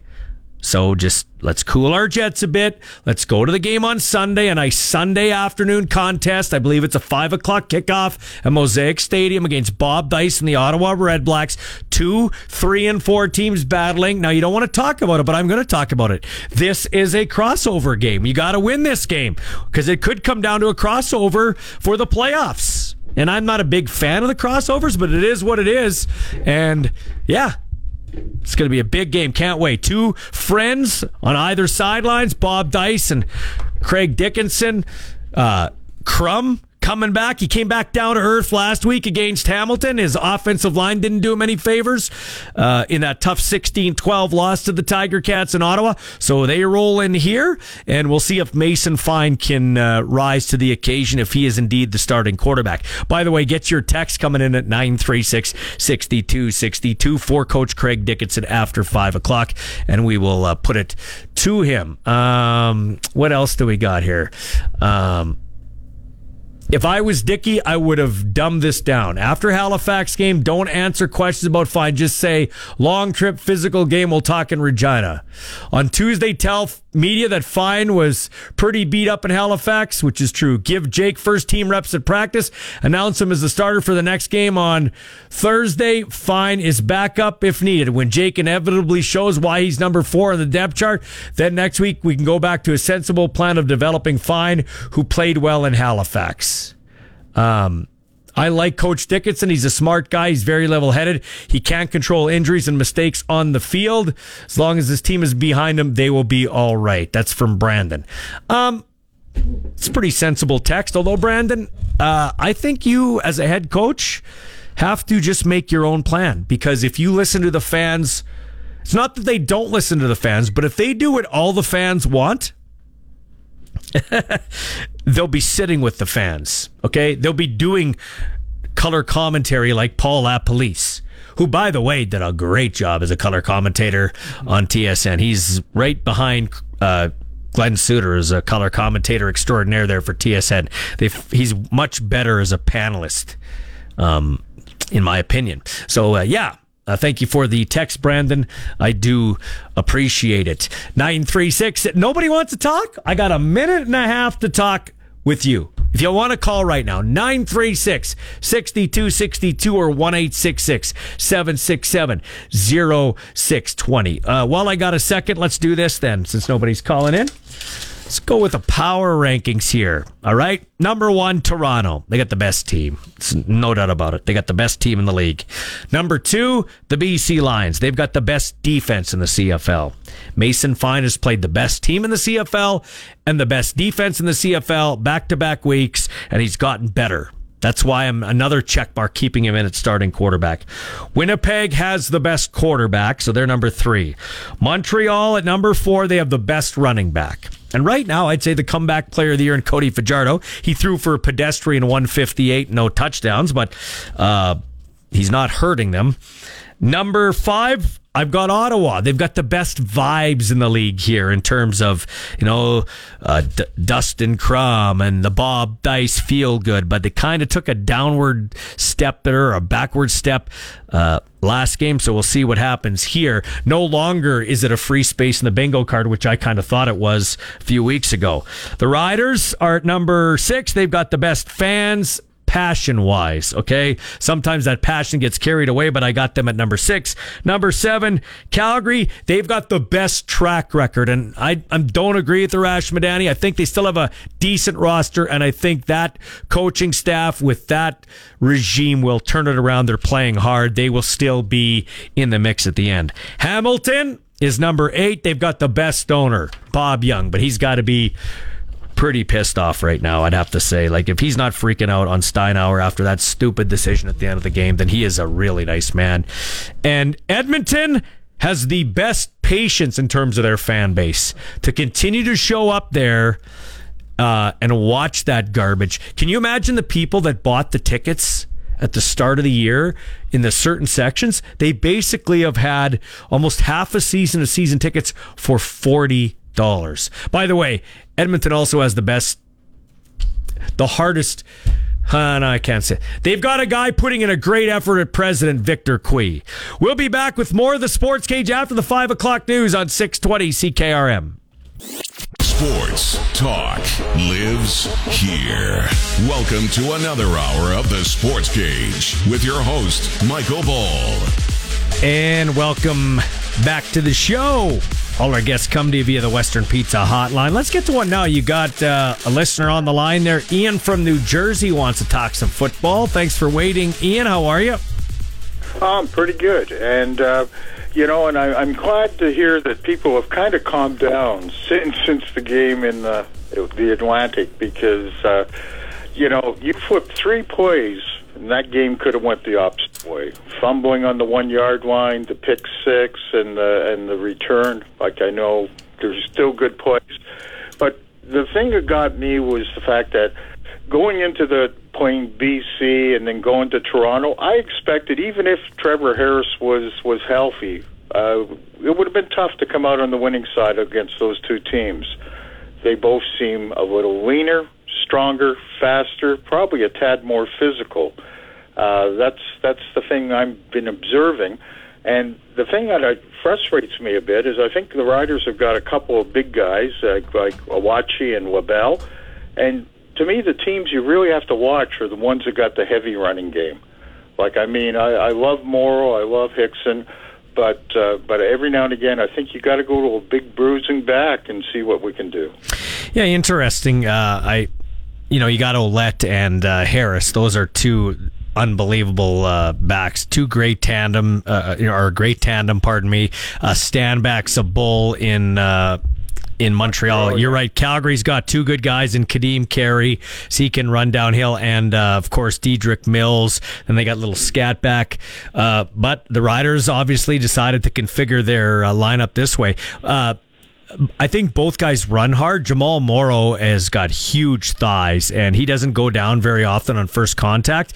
The thing that's kind of bewildered me a bit, but I think it has a lot to do with injuries, Ian, is Frankie Hickson isn't used that much. When he gets the ball, he's running 5-6 yards. He hits the hole hard.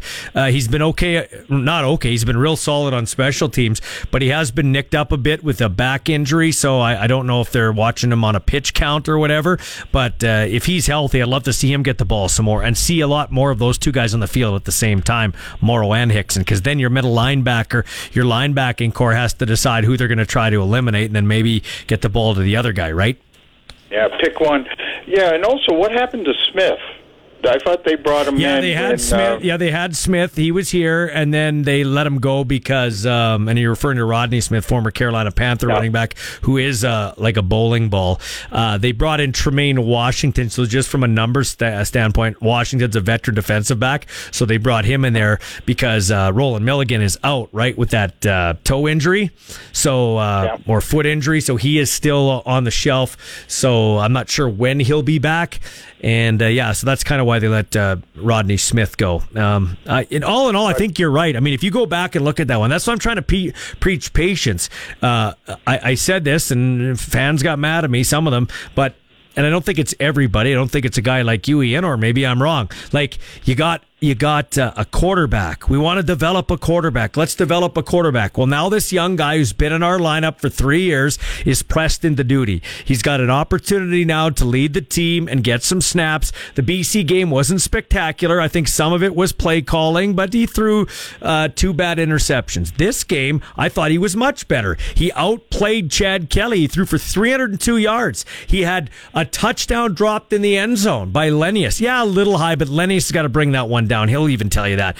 They fumble. He leads them down. I hear this. Oh, he hasn't led him on a touchdown drive as a starter. Well, he literally put the ball in the guy's hands in the end zone. The guy drops it. Then Morrow's fighting for a touchdown at the goal line because, Mason Fine moved them down the field, and he fumbles. Is that the quarterback's fault? Like you said, it's not the quarterback's fault that they returned a punt for a touchdown. And on the pick 6, the ball hung up there because, once again, Mason Fine got his ass handed to him when he was throwing the ball. The kid took so many shots. In my opinion, Mason Fine is down the pecking order in terms of things that we should be worried about on the Riders.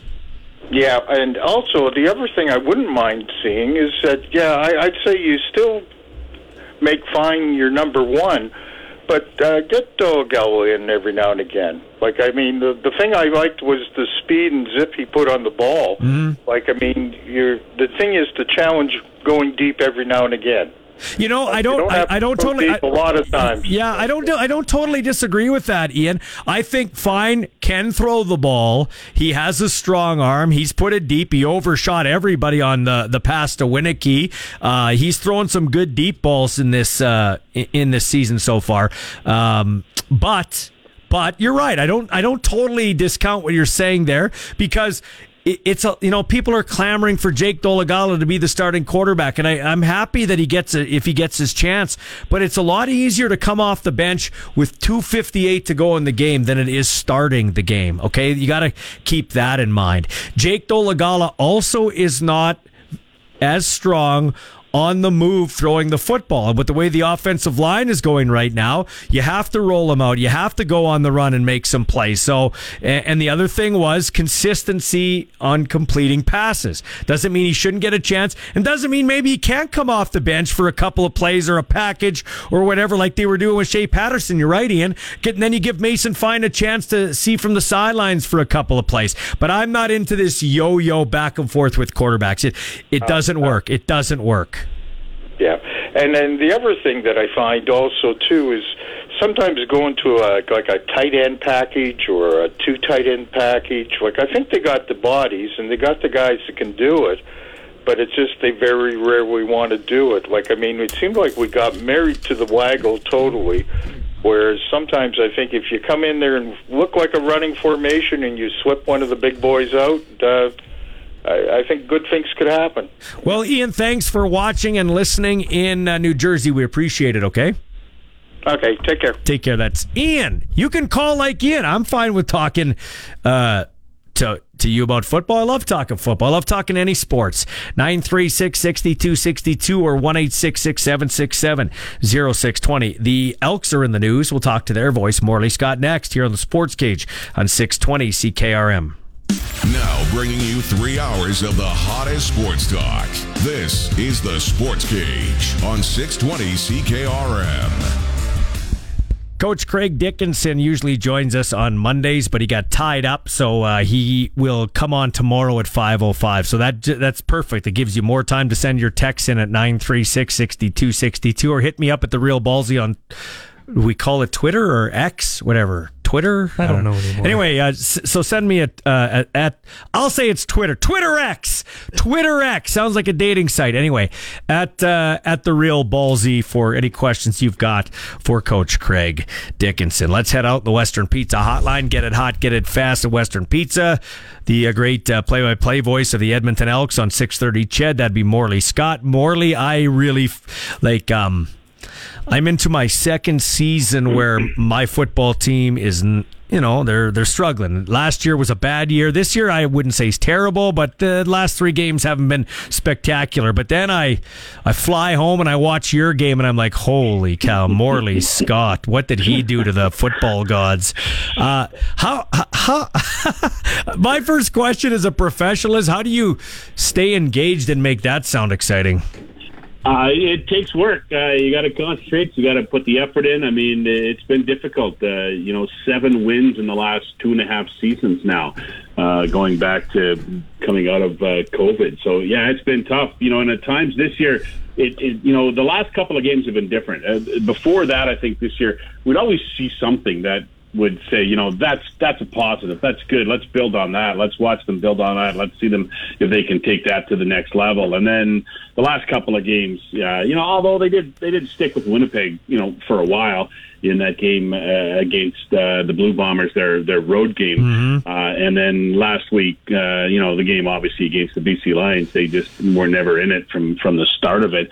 And that because of everything that's happened, the changes that were made today because of that. But yeah, I will say this, Dave and I have had to work for our money the last couple of years, that's for sure. Yeah, Morley Scott is color commentators, Dave Campbell on 630 CHED. So Chris Jones was here. I watched him operate. Say what you want about Chris Jones. I have no problem with him. There are some things I think that he could do differently, but I think he is all in all a good football coach, okay? And I think they've got some talent on that team. I really do. It's not as bad as 0-8 would indicate. But what looks bad, man, are the continuous mistakes over and over and over again, and penalties. Like, he's a good football team, our coach, but it's not a well-coached football team. That's kind of weird to say it that way. Yeah, I understand what you're saying. And I mean, and even as he gets his knocks as general manager, but I mean, before the season started, there weren't a lot of people out there who said, Chris Jones didn't make a lot of good moves, because I think he did make some good moves. It just hasn't worked out. Maybe the move that he didn't make was at quarterback to get a more a veteran quarterback in as some backup and as some insurance, and that's really where they're faltering. The quarterback play has not been good throughout the season, and I think that's where the biggest issue for the team offensively is. But you're right, he's a really good defensive coordinator. I think he's a good head coach. I think the jury's still out on him as a general manager, although he's kind of told us a little bit about what he was, his plans for last off season and the way he went at it. And you can't say the guy doesn't work hard. That's for sure. I mean, he scouts till the sun goes down every day, and then when the sun goes down and he can't watch him live, he'll go watch him on video in his basement, right? I mean, he loves watching football players, and he loves finding football players, and he's found a great deal of really good football players around the Canadian Football League, whether they're on his team now or on other teams now. So he can find talent, he knows talent, but for whatever reason this season, and I guess last season to a certain extent, although there was quite the mess he had to clean up last season, but it's just not working out. It's just not coming together. There's always something that trashes their game, and it's usually something different. This past week it was penalties, almost 2 football fields in penalties given up in the game, and it's just, if it's not penalties, it's drop passes. If it's not drop passes, it's poor blocking. If it's not poor blocking, it's giving up a single in the end zone when you can't afford to do it. It's just every week it's something different. They're 0-8, and you are what their record says you are, right? Mm-hmm. But they're not an 0-8 team in my mind, and in a lot of people's mind, but they're 0-8. Yeah, for sure. Morley, have they quit on him? Are they trying too hard? You can't continue to go like this. Yeah, I don't think they've quit. I mean, I constantly talk to players who are very happy and very enthused to play for Chris Jones. Players come to wherever Chris Jones is to play for him. I don't think that's an issue. I don't think they're quitting on him. There's players, any team that's 0-8, there's going to be players who are going to start nailing it in. There's no doubt about that. That would happen whether Chris Jones is the coach or Newt Rockney's the coach, right? That's going to happen because there are some players who don't have the fortitude and don't have the gumption to try and turn things around. They just want to collect their paychecks. And they have those players on every team in every sport. So that you can't blame on the coach. They like playing for him. They like the system. New players come in, and I talk to them, and they say, I love playing for Chris Jones. He's a good players coach. He doesn't take any nonsense, but he has fun with the players. They seem to enjoy it. But it's just not happening, and I don't know what it is. And we talked to Chris Jones on our postgame show on what was it, Saturday night, and he just said he's kind of at a loss because he doesn't know what to do next because he has never been through this before. Never happened to him before. He's never had this kind of situation to deal with. And believe me, he's instituted all sorts of things to try and turn this around, including, they weren't very good coming out after a good first halves in a lot of games. So all of a sudden, he's putting the halftime in practices for the last 2 weeks. They shut it down for 10 minutes. They sip water on the sidelines. They rest, and then they try to crank it up again and go back to practice, trying to get them in that mode where you got to come back and still be as good as you were in the first half in the second half. He's done all sorts of things, but for whatever reason, it is just not working right now. Yeah, Morley Scott, the great voice of the Edmonton Elks football team on 630 CHED in Edmonton, joining us here.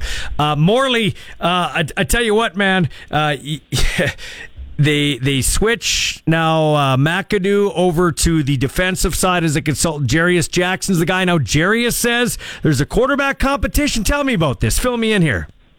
Well, here's what they told us today, and I talked with Jarius after the news conference today, and they're going to have, it looks like, they're going to have both Trey Ford and Jared Dagey taking first-team reps at practice when the team comes back from its bye week, probably on Friday. And at that point, they're just going to judge who's going to be the starter. And I think they're going to pick a starter out of those two, but I think both of them are going to play in the next few games that the Elks have.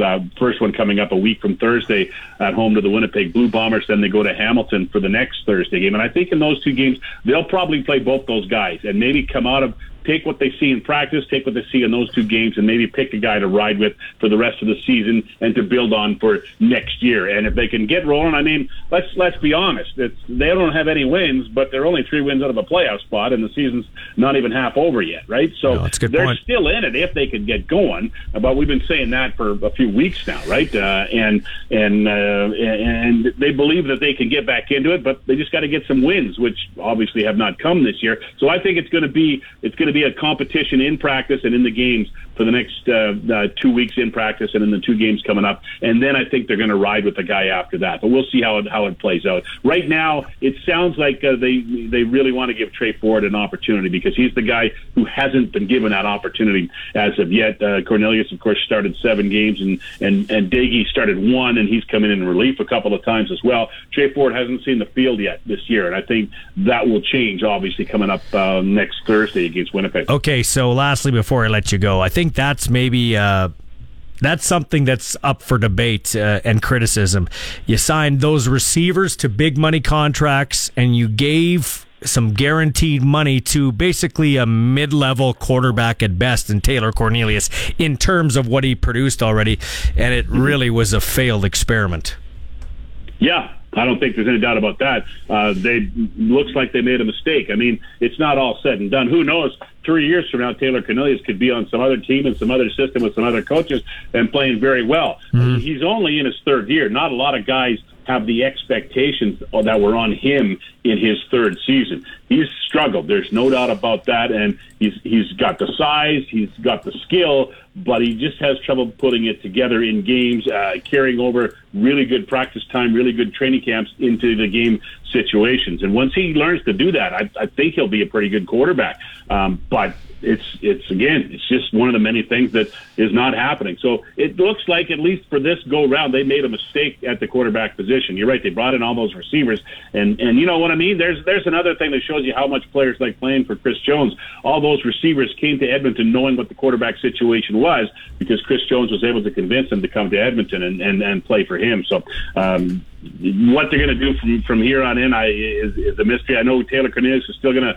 run short yardage situations, but you're right. He's been given some guaranteed money, and you got to wonder what the situation is moving forward because he's not quite making the big-time starters money, but he's getting close to big starters money, and that's money they could use elsewhere on the cap if they choose to, but they owe him some guaranteed money too, so it's gonna really complicate things in the off season. But I'm sure they'll be willing to bite the bullet on that if they can get a starting quarterback out of the two guys that they're going to give an opportunity to now. And if I remember correctly, I was 15 when this happened. It was the day after it happened. The Riders were playing in Edmonton at Commonwealth Stadium against the then Eskimos. It was July 31st, 1987. That terrible tornado hit 36 years ago. 30 people passed away, if I'm not mistaken, and there's like 300 homes damaged. So yeah, it's a kind of not a great anniversary. But what do you? Are you? I don't know. Are you an Edmontonian by trade? I can't remember if you are or not. I wasn't living in Edmonton at the time. I've been here most of my life. Yeah. I came here when I was in high school, but I've lived here most of my life. I was living and working in Prince Albert, Saskatchewan at the time. But we were remember we were on vacation and we were driving through the mountains and hearing, and that's back in the day, right? You don't listen to the radio at certain points going through the mountains because you couldn't hear anything, right? You couldn't get reception, right? And we were driving and listening and trying to get the latest updates because I at the time I had family who lived up in the north side of Edmonton, which is where the tornadoes hit. So yeah, I do remember it. Do remember it very well for sure. It was a sad time, and it touched the Eskimos at the time. It touched all of Edmonton, and it's something that on this date every year people talk about and people remember it. Thanks for your time, Morley. Hopefully you guys can have brighter days in Edmonton soon in terms of the Elks football team. Take care, my friend. Thanks, Ballsy. Good to talk to you. Yeah, nice to talk to you. That's Morley Scott on the Western Pizza Hotline. We'll be back with Eddie Steele. He'll have some thoughts, and we'll wrap up with our Pick 6. This is the Sports Cage on 620 CKRM. All right, your sports ticker, and I just got to find the sponsor because they pay good money to be on this show. Who wouldn't want to be on this show? The sports ticker is brought to you by Busy Bee. They'll repair or replace your residential or commercial garage door so you don't get stuck in or out. Catch the buzz. Busy Bee Doors, the garage door specialist. Blue Jays taking on the Baltimore Orioles right now, 2-0 in the bottom of the first for the AL East division leading Baltimore Orioles. They come in 64-41. The Jays 59-47, but in a wild card spot. There was a trade here I want to tell you about in Major League Baseball. The Cubs have acquired third baseman Yeimer Candelario from the Washington Nationals in exchange for pitcher DJ Hertz and shortstop Kevin Made. And as you heard earlier, the Edmonton Elks have made a change in their coaching staff. Stephen McAdoo no longer the OC. He's a consultant on the defensive side. The OC now. Play caller is Jarius Jackson. That's your sports ticker. We're talking the boys of summer. Time for another edition of the Sports Cage Regina Red Sox Report on 620 CKRM. It's the last regular season games at Curry Field this week. On Wednesday, they take on the Sylvan Lake Gulls at 7 p.m. And then on Thursday, also the Sylvan Lake Gulls at 7 p.m. So make sure you get out and watch some Regina Red Sox regular season baseball before their playoff push. And that's your Red Sox report, brought to you by the Canadian Brew House.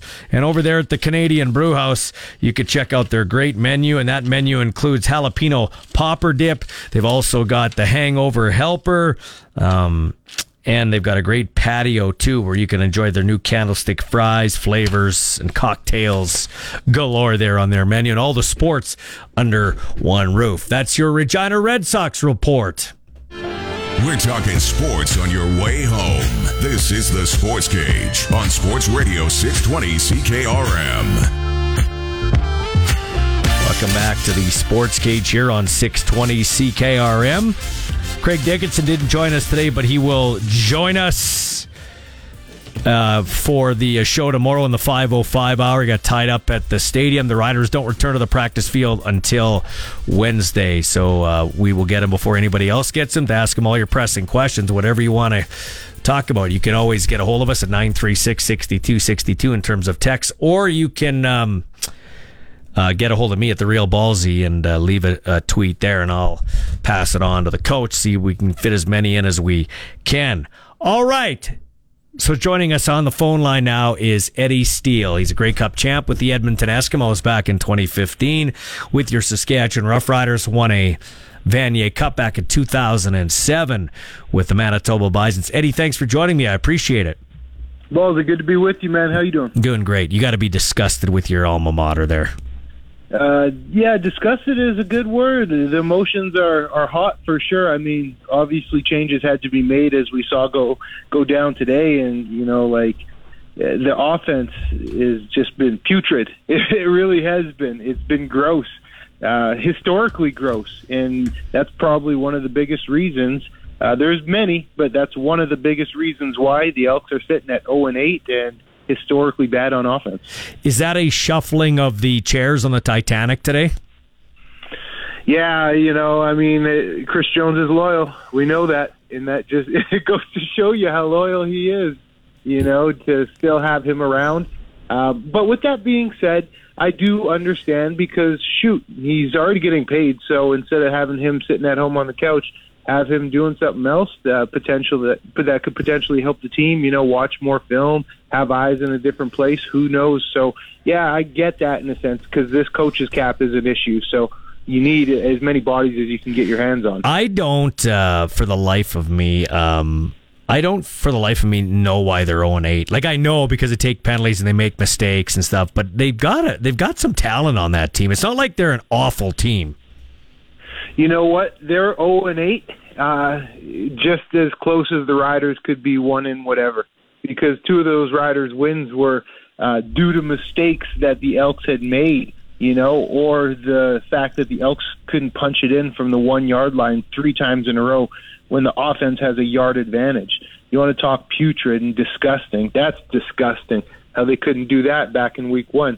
So it's a game of inches when we're talking about football, just like that, the Riders could be in a similar type situation where they're at the bottom of the pack and everybody's scratching their head like, how do you get here? And obviously I'm going to go back and repeat myself. It starts and ends with this offense, I firmly believe, because in reality the defense of the Elks is pretty good. Special teams is average, but good enough to get you through some games. But the offense has just been absolutely anemic. It's gone nowhere, spun its tires every game they've been in. And quite honestly, they've had a tough time even getting the ball into the red zone of the opponents. That's how bad they've been. And it begins with the offense, but at the same time, Ballsy, they don't have the talent. They don't have the dogs. And why don't they have the dogs? Sure, Stephen McAdoo hasn't been a good coordinator, but at the end of the day, who's the person who has to assemble the dogs? And then that goes back to the GM. Who's the GM? Well, Chris Jones. So it's a big mixed melting pot of fingers that could be pointed all around, man. Yeah. Eddie Steele joining us here, former Grey Cup champ with Edmonton. Hey, I think Mason Fine, by a segment of the fan base and some media, getting unfairly criticized. We should end the Mason Fine experiment. He can't get it done.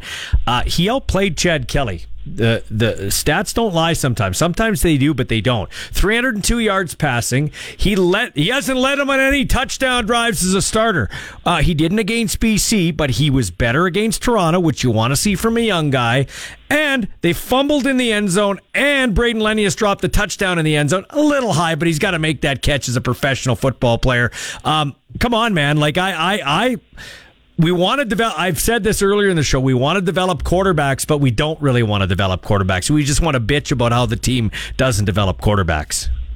So impatient, and I'm with you. Fine, I would go away from Fine at all. You look at the numbers in like that. He put up a good game. Obviously, 2 picks, which you don't like, but in terms of efficiency and just seeing what the field and putting balls where sometimes the tough places for his guys to make plays, but he's still doing it, especially as a young guy. Like, I would not move away from him at all. But, the most popular guy is always the backup quarterback. And I get it. Pro sports, it's always win now, and that's the end game is you have to win regardless of situation. You can't be afraid to hurt feelings, and you got to make tough decisions. But I wouldn't do it. I wouldn't go away from him because, like you say, he did outplay Chad Kelly. The Riders' defense has been playing pretty lights out for the most part this year. So I don't think you need to go away from him because what happens if you go back to Dolagala and he doesn't play well or he struggles a little bit? Then you have such another – what do you go back to Fine? You just juggle these guys around? You don't do that, because that's what the Elks are doing out here, and obviously that's not working. Well, I'm glad you said that. So, because I mean, let's be honest here. You can't do that. You can't just go away from the guy because he hasn't stunk the joint out. I could see if he threw 5 interceptions like Bo Levi Mitchell did the other game, and then you got to pull him out. And I'm not against Jake Dolegala, but you've been at the university level, at the high level, winning championships, and at the pro level. These coaches, whether we want to say they're not qualified or whatever, they're professional coaches on whatever team. They watch a gross amount of tape. Like you just said, Chris Jones, okay? Hours upon hours upon hours. And they're with the players and they're at practice. There's got to be a reason why Mason Fine is getting the first crack at this when Trevor Harris goes down. Absolutely. That's just it. There is a reason, because of all the time and effort, and you would think wisdom going into the decisions that are being made. And the coaches, they're not dumb. Like, Dickey's not dumb. Chris Jones isn't dumb. You don't get to this level and get not only to the level, but be around as long as these guys have, 20-plus years. They know a thing or two. So, no, you don't just go to the next best man up that you think, because in the course of the football season, it's long, it's grueling, and you can't just do this quarterback carousel. You can't. I've seen that play out, and that usually is a sign of a bad team when you have a quarterback carousel, especially when you got a young buck who hasn't played bad, like you said. Well, Eddie, here's what I do like to wrap up our thoughts on him is, and I saw it with my own eyeballs, not on a TV camera watching a TV. And I know you're a busy guy with your family and your son. By the way, you took him to work today to close the deal. I like that. Good salesman there. Hey, listen. He took a lot of shots. Like on that pick six, it's a pick six, but it isn't a pick six if he doesn't get hit when he throws the ball. He couldn't even finish the throw. He took a lot of hits. He stood in there, and no disrespect to Cody, but Cody would run around and spin out and do all this stuff. Mason Fine stood in there and took some big time shots. So that's another reason why I think, as a guy on the sidelines, I'd want to play for a guy like that. Yeah, absolutely. You're right. He did take some shots that, Mike Riley-esque, and that fires the defense up when your quarterback takes shots, gets up, shows his toughness. I really do want to just touch back on this quarterback carousel. Yeah, Dolegala, he played okay for 5 for 100 yards in the tug. I see that. But what does it say about Dickey as well? Because Dickey already came out a couple weeks ago and said, Fine is our guy. And if he wavers on that, a couple weeks later, obviously I know a lot can change in a couple of weeks, but this isn't a decision that merits him wavering on. And if he does that, what signal does that send to the locker room? It literally says that we can't trust what our coach says at all. And for Dickey to come out and publicly say that, I think he's going to ride with Fine, man. Yeah, and here's my question, though, to you. I've called this, now you don't like to do this in a professional locker room, but I'm not in a professional locker room. I'm an announcer, so I can do this, Eddie, okay? I think this is a must-win for the Rough Riders. They have to beat not a pushover team. It's going to be a great game, but they have to. This is a winnable game at home against Ottawa. Longer week. You get to rest up. They need to win for them, and Mason Fine needs to win as a starting quarterback. They have to have this one. You know what? They do. It's not panic mode yet, but we're getting there for a few West teams. And the Riders, don't stub your toe anymore, because with Edmonton obviously being so terrible and Calgary really struggling right now, this is an opportunity to cement themselves as that third and, start to sneak up on BC and Winnipeg if they can stack a couple of dubs. Yeah. So this is a big game. It certainly is, man. All right. So, Eddie, Steele, I want to get a comment from you on what you're seeing from the line play, both lines, in the trenches on our pregame show. You know the trench play. Just your thoughts on both sides of the ball for the Rough Riders, the line play. Yeah, I'm going to look at it as an overall type of a grade, and I'm not going to put a grade on it, but just how I'm viewing it, not just from this past game. Defensive line has been less than expected, in all honesty, Ballsy. Mm-hmm. I was hyping them up quite a bit heading into the season. Obviously, we know the numbers that were put up sack-wise last year, and they were really getting after it. This year hasn't been the case.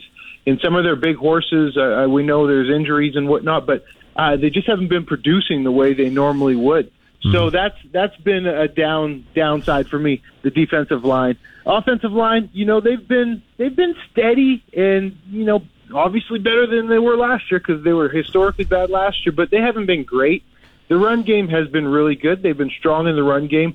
I really like Logan Ferland. He's had a pretty strong season, especially a couple weeks back when he had to go from guard out to tackle. I thought he did really well out there considering the situation.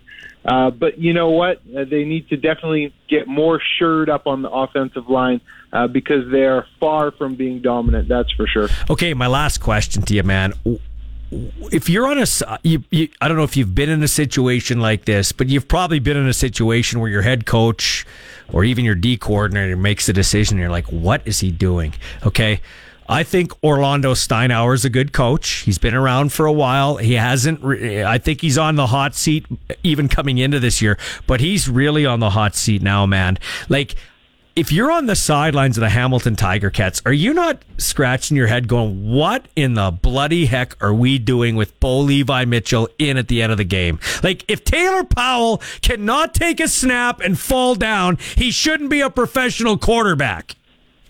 Yeah, I understand that, Ballsy. I really do. And honestly, the Steinauer point I agree with. He's got quite a long leash there. And, they've been They've been going on a downward trend for the past couple of years. Let's be honest. They really have over in Hamilton. Mm-hmm. But with Bo Levi, man, I mean, the guy, I hate to jump on a player, but the guy has been so injury prone for the past, since 2018. Yeah. And I'll leave it at that because that's just the case. Yeah. Well, it's a good way to end it. Eddie, I always thank you for joining me and for telling it like it is. That's why we get along. Thanks for your time, man. I appreciate it. All right, Ballsy, you take care, man. Go buy that kid an ice cream cone for getting the deals done for you today, okay? Yeah, that's his commission. That's good. It's Eddie Steele joining us on the Western Pizza Hotline. Always joins us on the pregame show for In the Trenches. We'll be back with more. In fact, we'll wrap things up with a pick six here on the Sports Cage on 620 CKRM. Follow us on Twitter and Facebook at SportsCage. Now back to the action on Sports Radio 620 CKRM.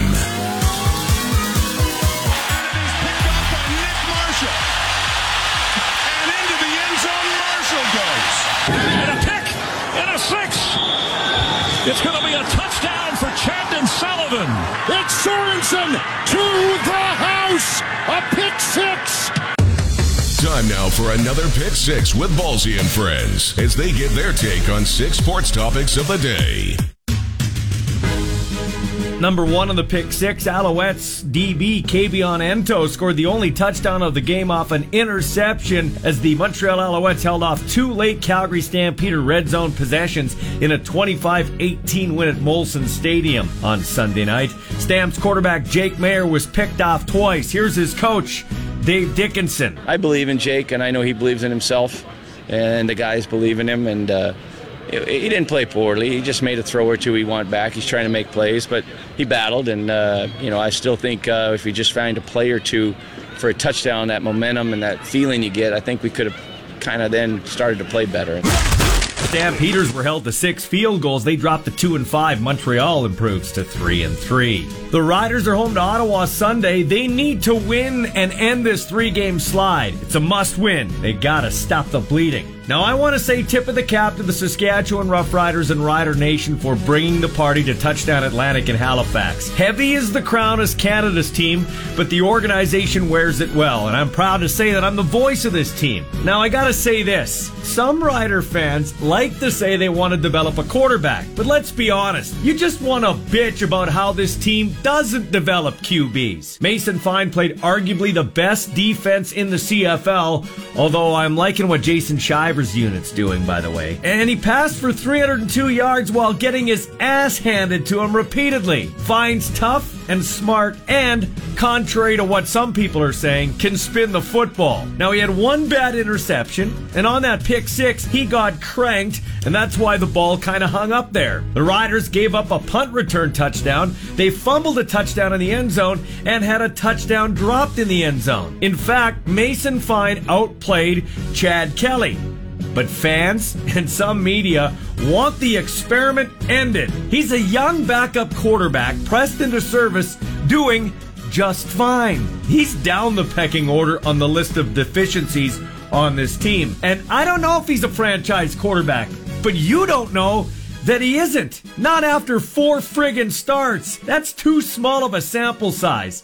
And I might remind you, he didn't stink the joint out. I like Jake Dolegala, and he obviously is talented, an otherworldly arm. But the knock on him is inconsistency, and that he didn't process as quick as Mason. Well, apparently that processing skill has improved big time, and he looked great in his limited time in Toronto. But I'll caution you on 2 things. It's a lot different coming off the bench, and Jake's strong suit isn't throwing on the move. And if you know football, you know you don't win by flip-flopping quarterbacks. This is a must-win Sunday for the Rough Riders, as I said, and also for Mason Fine.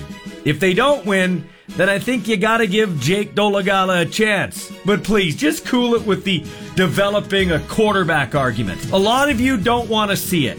You just want to complain that the team doesn't do it. We haven't developed our own quarterback since Darian Durant. Oh, really? The same Darian Durant you wanted to dump? And don't tell me a lot of you didn't, because I took the calls. I took every call after the game. Darian is only loved now that he's gone. It's ridiculous. All right, another one of the pick 6. Let's get something else straight, because quite frankly, I'm getting tired of hearing about it. I do not draw a paycheck from the Saskatchewan Roughriders, and they don't tell me what to say ever. Have they said, hey, I don't like how you kind of position that? Sure they have. In fact, we've butted heads on a couple of occasions. Luke Mullender and I call it like we see it. We call a pretty descriptive and fair game. Obviously, we lean more to the Riders, but I like watching and getting excited for good CFL football. I don't care who's got the ball. Hey, and with that in mind, I got a big announcement coming soon as it relates to the stars of the 3-down game, and you fans can be very much involved. Number 4 in the pick 6. What the heck was Bo Levi Mitchell doing in at the end of that game in their win in Ottawa near the goal line? I swear, can't these coaches think on their feet? You're the head coach. It's literally a big part of your job to think situational football. Put Taylor Powell in the game to take that snap. Oh, well, he doesn't practice that. It's literally a snap and falling down. If he can't do that, then he isn't a professional quarterback. Find another one. The winless Edmonton Elks are on their bye week, and head coach and GM and everything else, Chris Jones, said he would be reviewing everything from the staples in the office to the kicker on the field. And he has shuffled the chairs on the Titanic, as he is taking the play-calling duties away from his friend, Stephen McAdoo, and giving it to Jarius Jackson. Jackson, a former CFL quarterback, has been a play caller twice before as an assistant coach. I will say this about Chris Jones. In a very ugly business, this guy is loyal to his friends, as he is keeping McAdoo around in an advisory role. Another one of the pick 6. It's getting ugly in Indianapolis. Running back Jonathan Taylor has requested a trade from the Colts. He reported back pain during his pre-training camp physical that was deemed to be from an injury that was not sustained while playing for Indianapolis. Taylor said he never said that. Never said he had a back problem. Find a new source. But apparently the team is saying he reported it. The situation now has the team considering whether to place their workhorse running back on the non-football injury list, which could result in Indy withholding his salary. Who would want to play running back right now in football? Forget it. The NFL should just go to flag football, honestly. The running backs, I've said this, they need their own union. All right, it was this day back in 1998, 25 years ago. The Mariners traded Randy Johnson to the Houston Astros. I forgot about that. Going to the Mariners infielder Carlos Guillen, pitcher Freddie Garcia, and a player to be named later. Yeah, Randy Johnson. I remember him a Mariner. I do remember him an Arizona Diamondback killing that bird when he pitched the ball and the bird flew in front of him, and he just killed that bird in midair. Wow, poor bird. Big man Randy Johnson on the move. That's this day in sports history. That's going to do it for the show.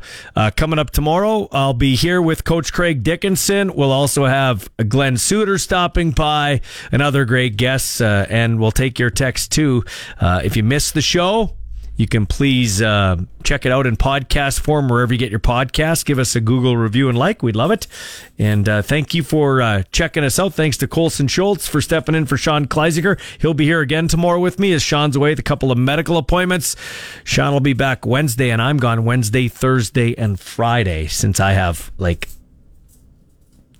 50 holidays to use, and that's not even a joke. I have 50 days to use, so you're going to be hearing me here and there. So either you'll be happy or you'll be like, where's Ballsy? Probably on the happy side, I'm suspecting. Anyway, I'll be back with your sports ticker. We'll get to our 6 o'clock news package. We'll talk to you tomorrow.